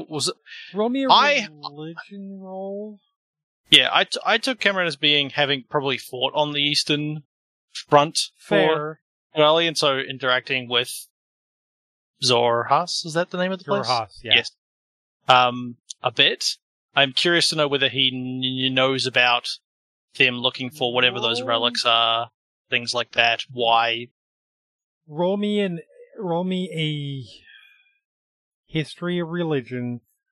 You were on the hostile side of that situation. Yeah, so it will be a disadvantage. But okay, yes. Sure. I mean, I'm already not great. I didn't think he would necessarily, but there is a chance. Yeah, maybe somebody explained why they were fighting. Yep. At some point. 8. 8's not awful. I would say you probably heard the term Luxon before. You don't necessarily... It's one of those situations, sort of like, none of it rings like none of what she said contradicts anything that anything that you've heard necessarily. On a related note, does any of the Raven Queen stuff he would have learned have anything to say about reincarnation? Because that's kind of a cheating death-ish type, really. In the same. It's not. It just doesn't come up. Yeah, there isn't really. So the Raven Queen has some very specific, obvious thoughts about natural life cycles and things like that. The idea of like resurrection, reincarnation as in the spell at least. That sort of thing, that is still considered a natural part of life to a degree. Right. Because you're still drawing on a natural forces is perhaps pushing the term a little bit, but you haven't gone. If a god intercedes and resurrects you, or if you reincarnate into a new form, your soul and everything may still be the same, but that's a new cycle of life. Right. So it's probably one of the more advanced theological questions along this line. It is. Okay, so in which case he probably doesn't know that much. I think that just makes him curious. Is I wonder what the Raven Queen thinks of that. Yeah, it's definitely interesting. It's definitely not a clear thing like undead bad kill undead. Yeah. Okay. Yeah. That's pretty much where I was. Fair enough. Looking for. So yeah, she will continue. If there's anything else wants to know, she will happily answer everything that anybody might be curious about. Otherwise, you guys sort of continue on. So, if you break a consecrated chair, does that come back as a bucket or something? Consecration and consecution are two separate things. Oh, what are both? Consecration is the act of blessing and making something suitable for worship and making sacred. Consecution, and she looks over tell me if I'm getting any of this wrong, but says to Quaven, but is a ritual that I guess they're sort of similar, but is a ritual within the Luxon faith that essentially binds your spirit to the Luxon, to the first radiant, to that entity, and then after you have been consecuted and you are bound, if you're in a presence of these beacons, which I guess is a representative of the Luxon of some kind, then your soul is gathered and ready to be reborn. So no chairs. No chairs.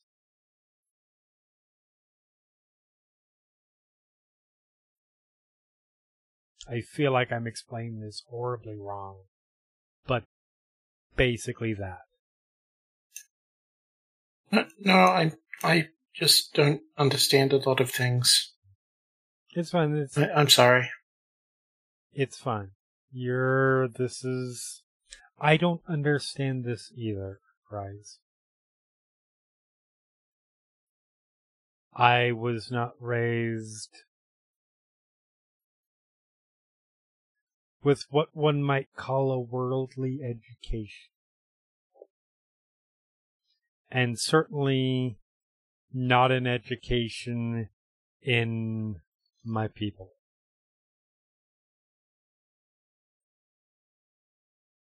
Because I would imagine the last thing the Assembly would have wanted and what then the Martinet would have wanted would have been me knowing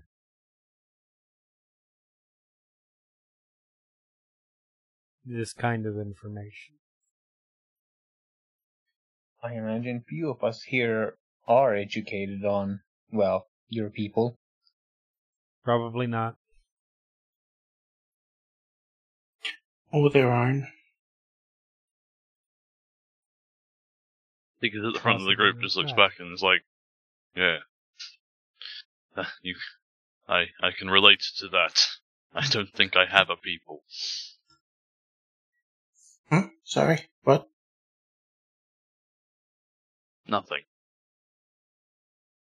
Zarema sort of looks down, sort of, at her hands a little bit and says, maybe it's just because of how I grew up.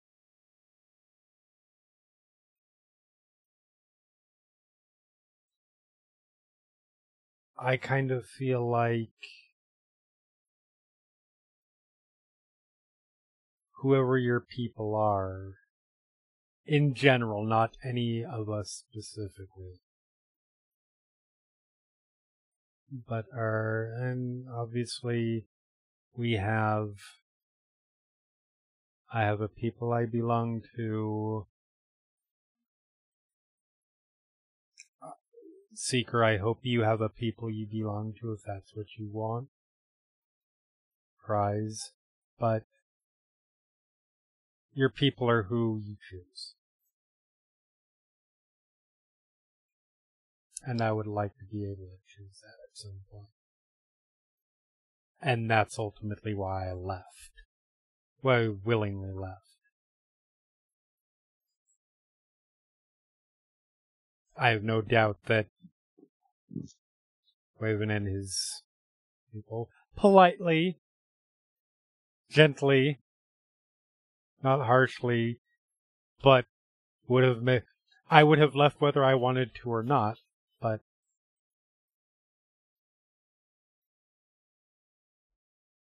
yeah.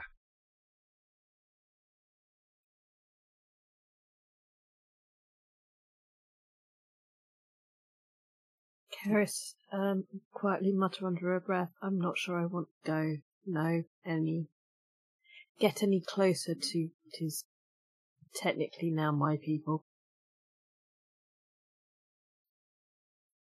That's a fair point. And I have a whole other people that I get that too.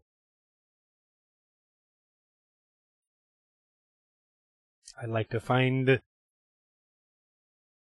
my people in terms of other drow, the dynasty, maybe. At least find out what's going on there. But I sure as the gods do not want to, I don't see myself wanting to meet up with my blood family. Certainly not the matriarch.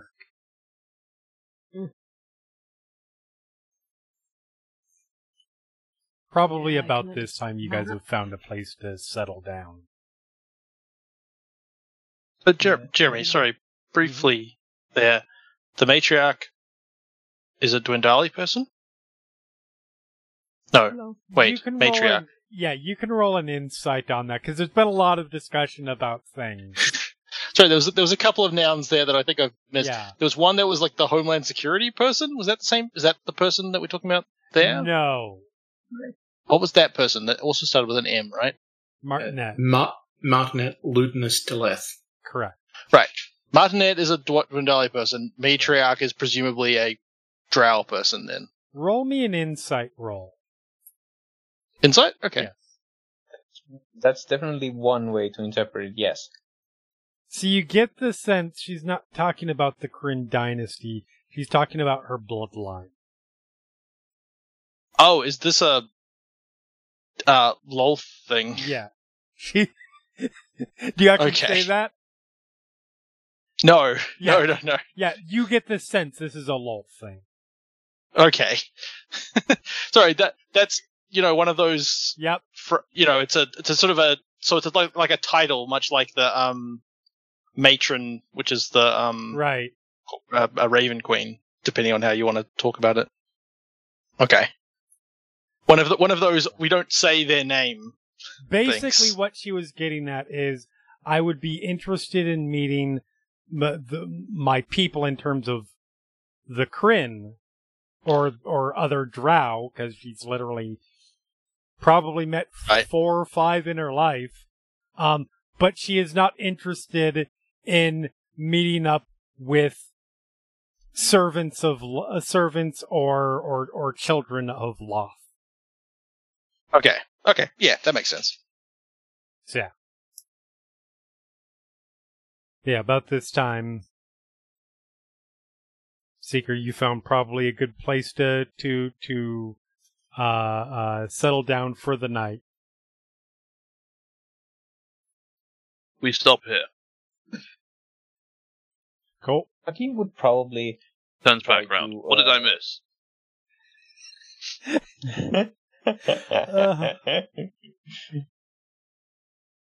Zoreva just smells, so it's not much important. I think Hakim directs the conversation towards facts about basically almost like I was tutored by this wonderfully educated person, and describes some of the people who he learned with. Mm-hmm. Who he was tutored by. Yep. To direct the conversation towards slightly less politically charged things. Fair. It's going to bypass it's going to be related in some parts, but oh yeah, for sure. And yeah, he's not going to hide the fact that his tutor's opinions of politics and magic. Okay. But not specifically focus on that stuff.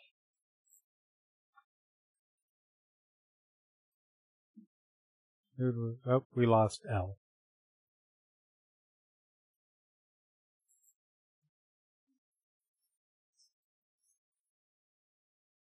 So, while we wait for that,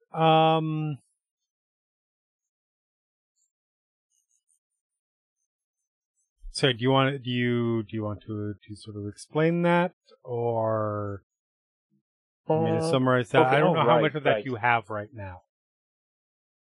Oh yeah, I'm not. Yeah, because I could dig him up, but I mean I don't have him off the top of my head. No worries. So yeah, so yeah, your primary instructor, the wizard you understand. Words are hard.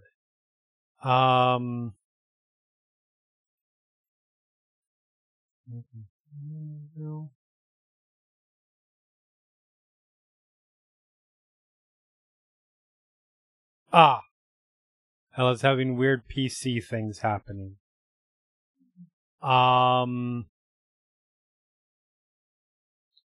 So yes, you're the wizard who taught you.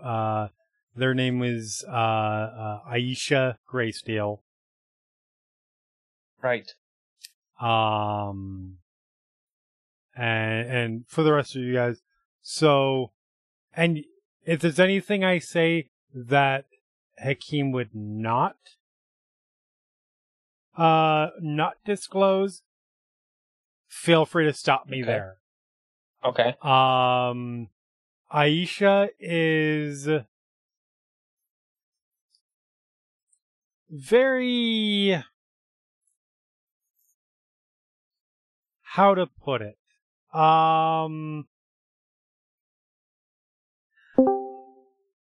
Yay! Welcome back. Make sure you're back. Yep. Okay, cool. So, just to recap what you missed, Hakeem has steered the conversation into sort of the people that he studied under and studied with. Which I'm explaining because Edward doesn't have that information at hand because mobile stuff.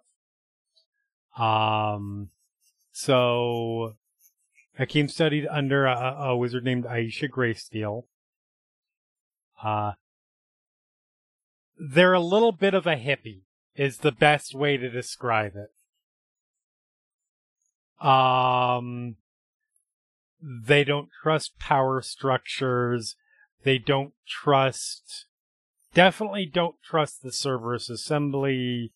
And specifically how close the Assembly is in terms of how intertwined they are with the Dwendalian Empire and the governmental structure there and the crown.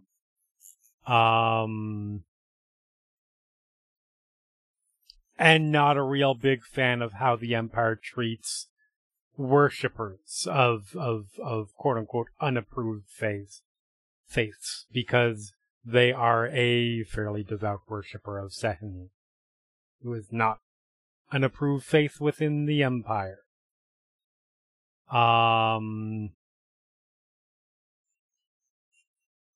You also, in addition to studying under Aisha, you studied with a couple people, and actually, when God dang it, names. When Zarema was talking about things and said that they were eventually supposed to go to Karis, the city, that name registered to you, Hakeem. Because that is, in passing, one of the Dowdra, the Dragonborn that you studied alongside, originally came from Karis. Right.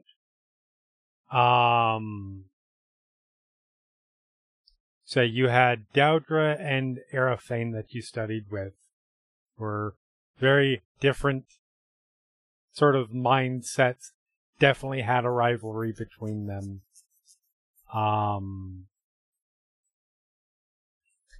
And you had probably just a very different kind of, for the rest of you, it's a very different kind of study than you imagine the typical wizard study of somebody who spends all their time in a library and going through dusty tomes and stuff like that. Not that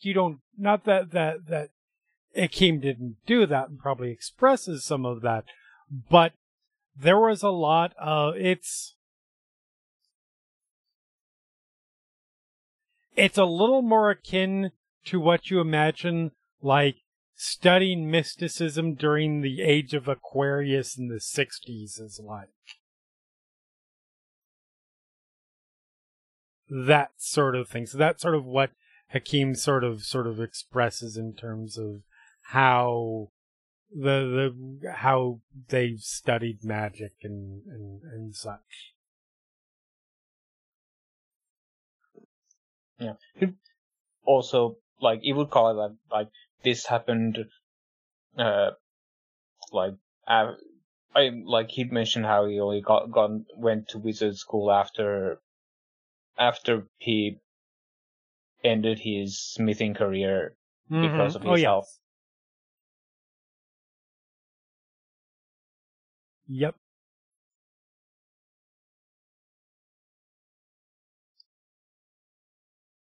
Yeah, well, yeah. That would be stuff that came up. Yeah. Zarema definitely listens with some interest.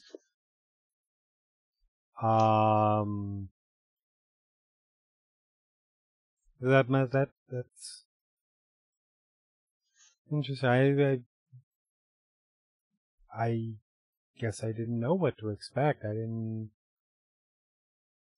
really study magic. It just came. But I've come to understand that's how magic happens to some people. Yep. But interesting. I'd like to meet. Maybe one day I hope I could meet these people, because sounds like it's people who were significant to you, and that makes them significant. We didn't always agree, but they were fine folk. Sound like.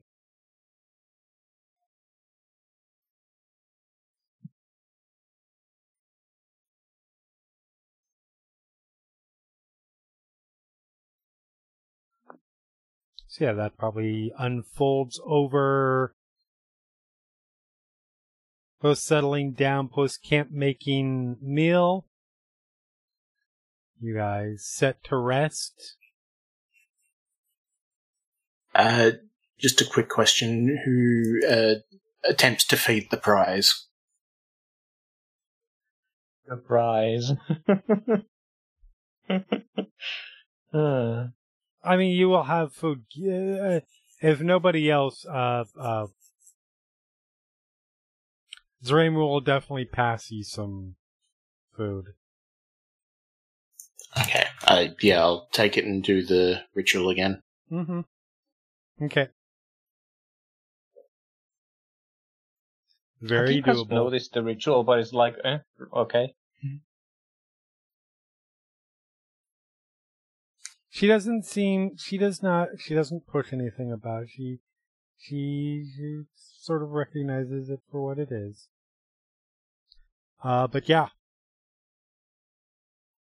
Do you guys go through watches?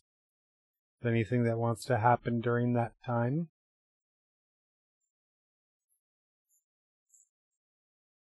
One, two, go ahead. I don't sleep a full night because elf. Mm-hmm. So there'll be probably a portion in like the last watch where I'll like get up and wander off a little bit. Okay. That would be Hakeem and Seeker's watch. What do you mean by wandering off? Just like away from everyone else, but not like completely out of like eye or earshot. Okay. Yeah, Hakeem would definitely like keep glancing over that way just to be sure that prize doesn't suddenly disappear, but not trying to pry into what prize is doing specifically. I'm going to try and work on my lyre. Okay.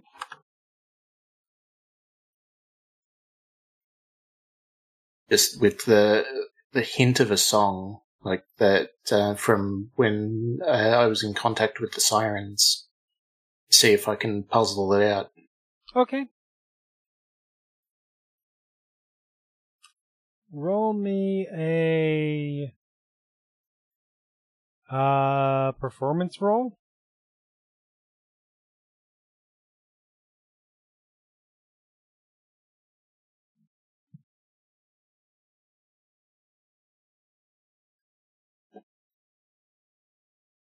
I assume you're not at disadvantage for any reason. None but, like, thematic. Not any mechanical reason, anyway. Okay. But it was still an intentional disadvantage? Yes. Okay, fair enough. It's like one little partial, half-remembered refrain. Yeah, fair enough. So you're able to start putting little pieces, like start digging into it at least. So I guess at the very least, Hakim and Seeker would notice this repeating a very annoying piece of music just over and over. Okay.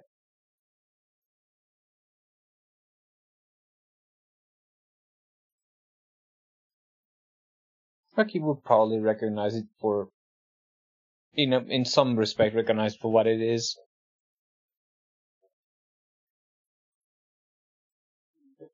I mean, to be fair, you guys were all listening to it constantly as your ship was sinking, but then you were also distracted by your ship was sinking too.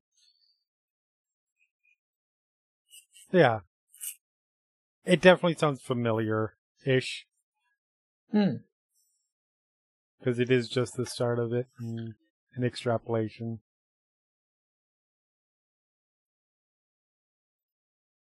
But yeah. I think during Karis and Cameron's watch, she, especially after all of the stuff we've been told, right, she would look at Cameron and just go, "We need to make a decision."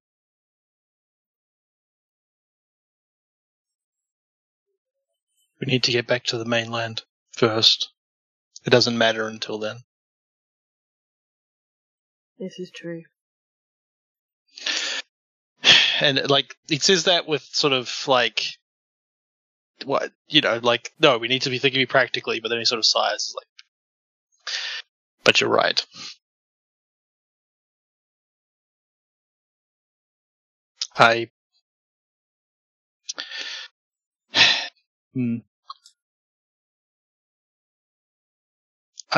It's complicated. Yes. It just sort of doesn't follow up after that, I think.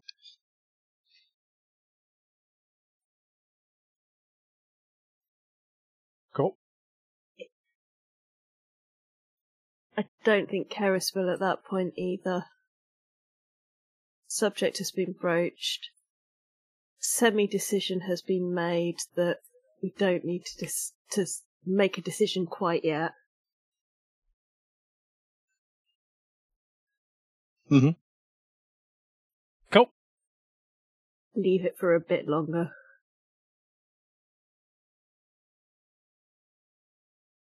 All right. So you guys get up in the morning. Half of you are dead. No. But which half was the right half? All that poison, you never knew it was coming. Actually. Right, oh right, the purified fruit and drink. And yeah, it's like, well, that's why I'm looking out for who's giving me food. Yes, but that's the secret. It's not put into your food. Squeezed out and then poured into your ear, Hamlet style. I pour it all over your, pet crab? Pet frog? I've forgotten, sorry. Crab. Pet crab, so when you snuggle your pet crab as you're going to sleep. Aha. See, I think doing it in the ear thing is funnier because, Prez and Elf. Big ears. Yeah. Ooh, that's sensitive topic there, Jeremy.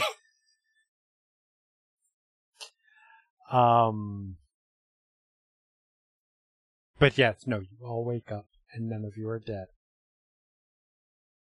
Ish. Or are we so dead that we don't realize it? I mean, you're all alive.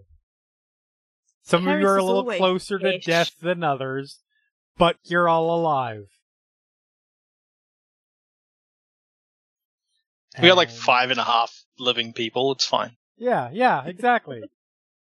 I'd say 5.8 living people. But, yeah, you guys set out. And you guys are mostly there at this point anyway, so probably about midday. You guys break through the brush, and what you didn't realize was there, much like last time, all of a sudden you're in Asher's court.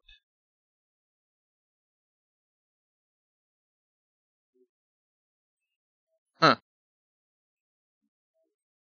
Nobody. It takes probably it probably takes about a minute for anybody to notice you, because it is much the same as it was before. There is a lot going on.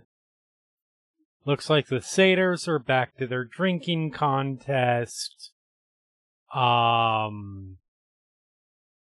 are some younger, or at least younger looking, or smaller, or more immature, or whatever, fey creatures in the middle of play.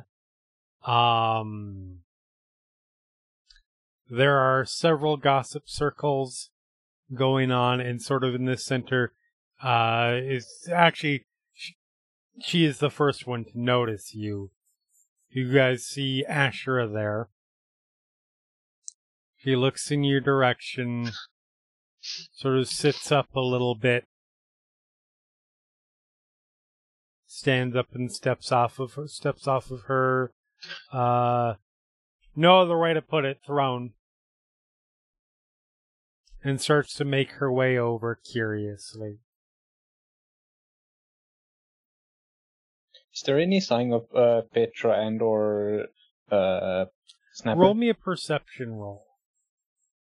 Okay. Oh yeah. Let me roll you a perception roll.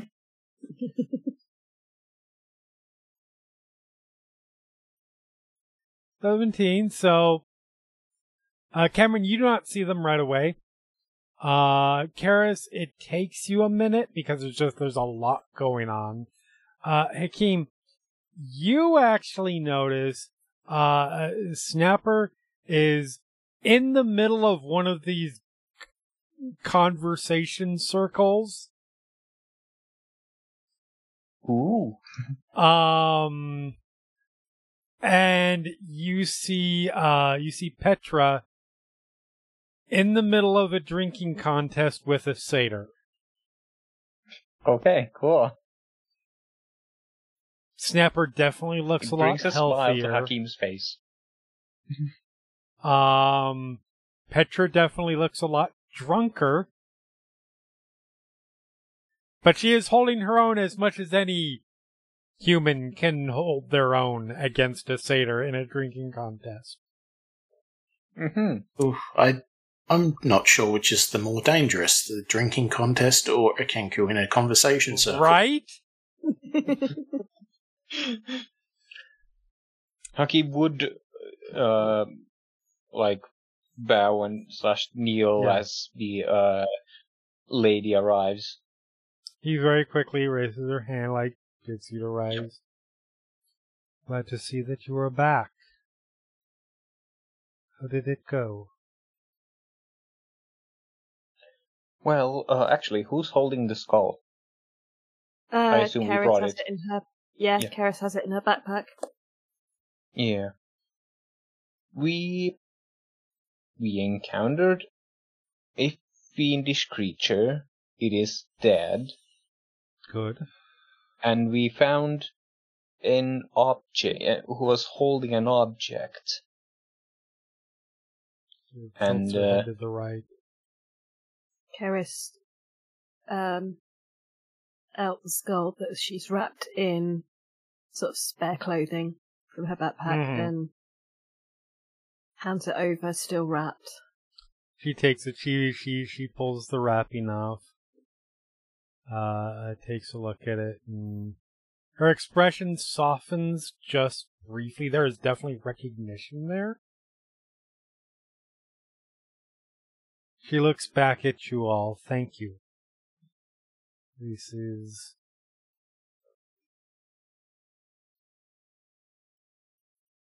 For lack of a better term, this is an old friend.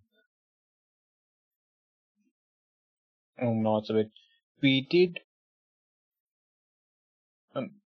looking back at Carrie's, she did successfully interface with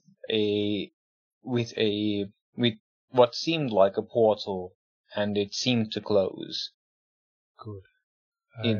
There was a change in the environment. I appreciate that. I had wondered what happened to Duahan. The demon had, or the fiend had, these undead beings to assist them. They appeared to have been, at least formerly, Eladrin. I see. We buried them outside that area. Thank you. I will confess I did not expect that level of respect, and I appreciate that. I will take this off your hands. I can return it to the Feywild, allow it to be cleansed. Perhaps if I'm lucky, or even a bit unlucky, Duahan will return at some point. Out of curiosity, and feel free not to, or not to say mine. What is the inscription on that? And she takes it, she looks at it, and she sort of waves her hands, and you see it actually light up so she can see it better.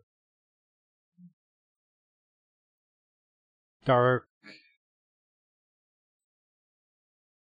magic that was used to corrupt and turn it into an item that could be exploited.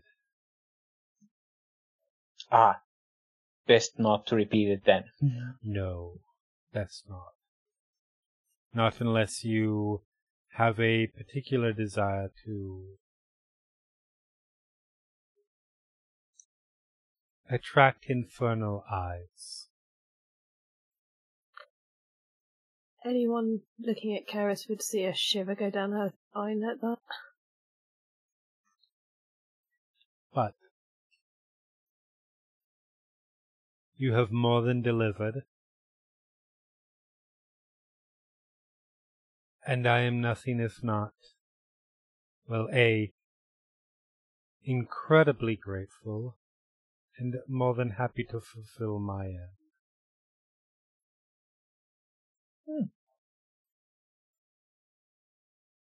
If you wish to stay, I'm sure most of us are pleased to. Yes. Sorry, go ahead. I'm sure most of us are pleased to see that deal to its conclusion. I would imagine so. If you wish to stay here for the night, rest up before you return, that is perfectly acceptable. If you wish to go now, I can certainly open it. I will. If you wish to stay, I will be more than happy to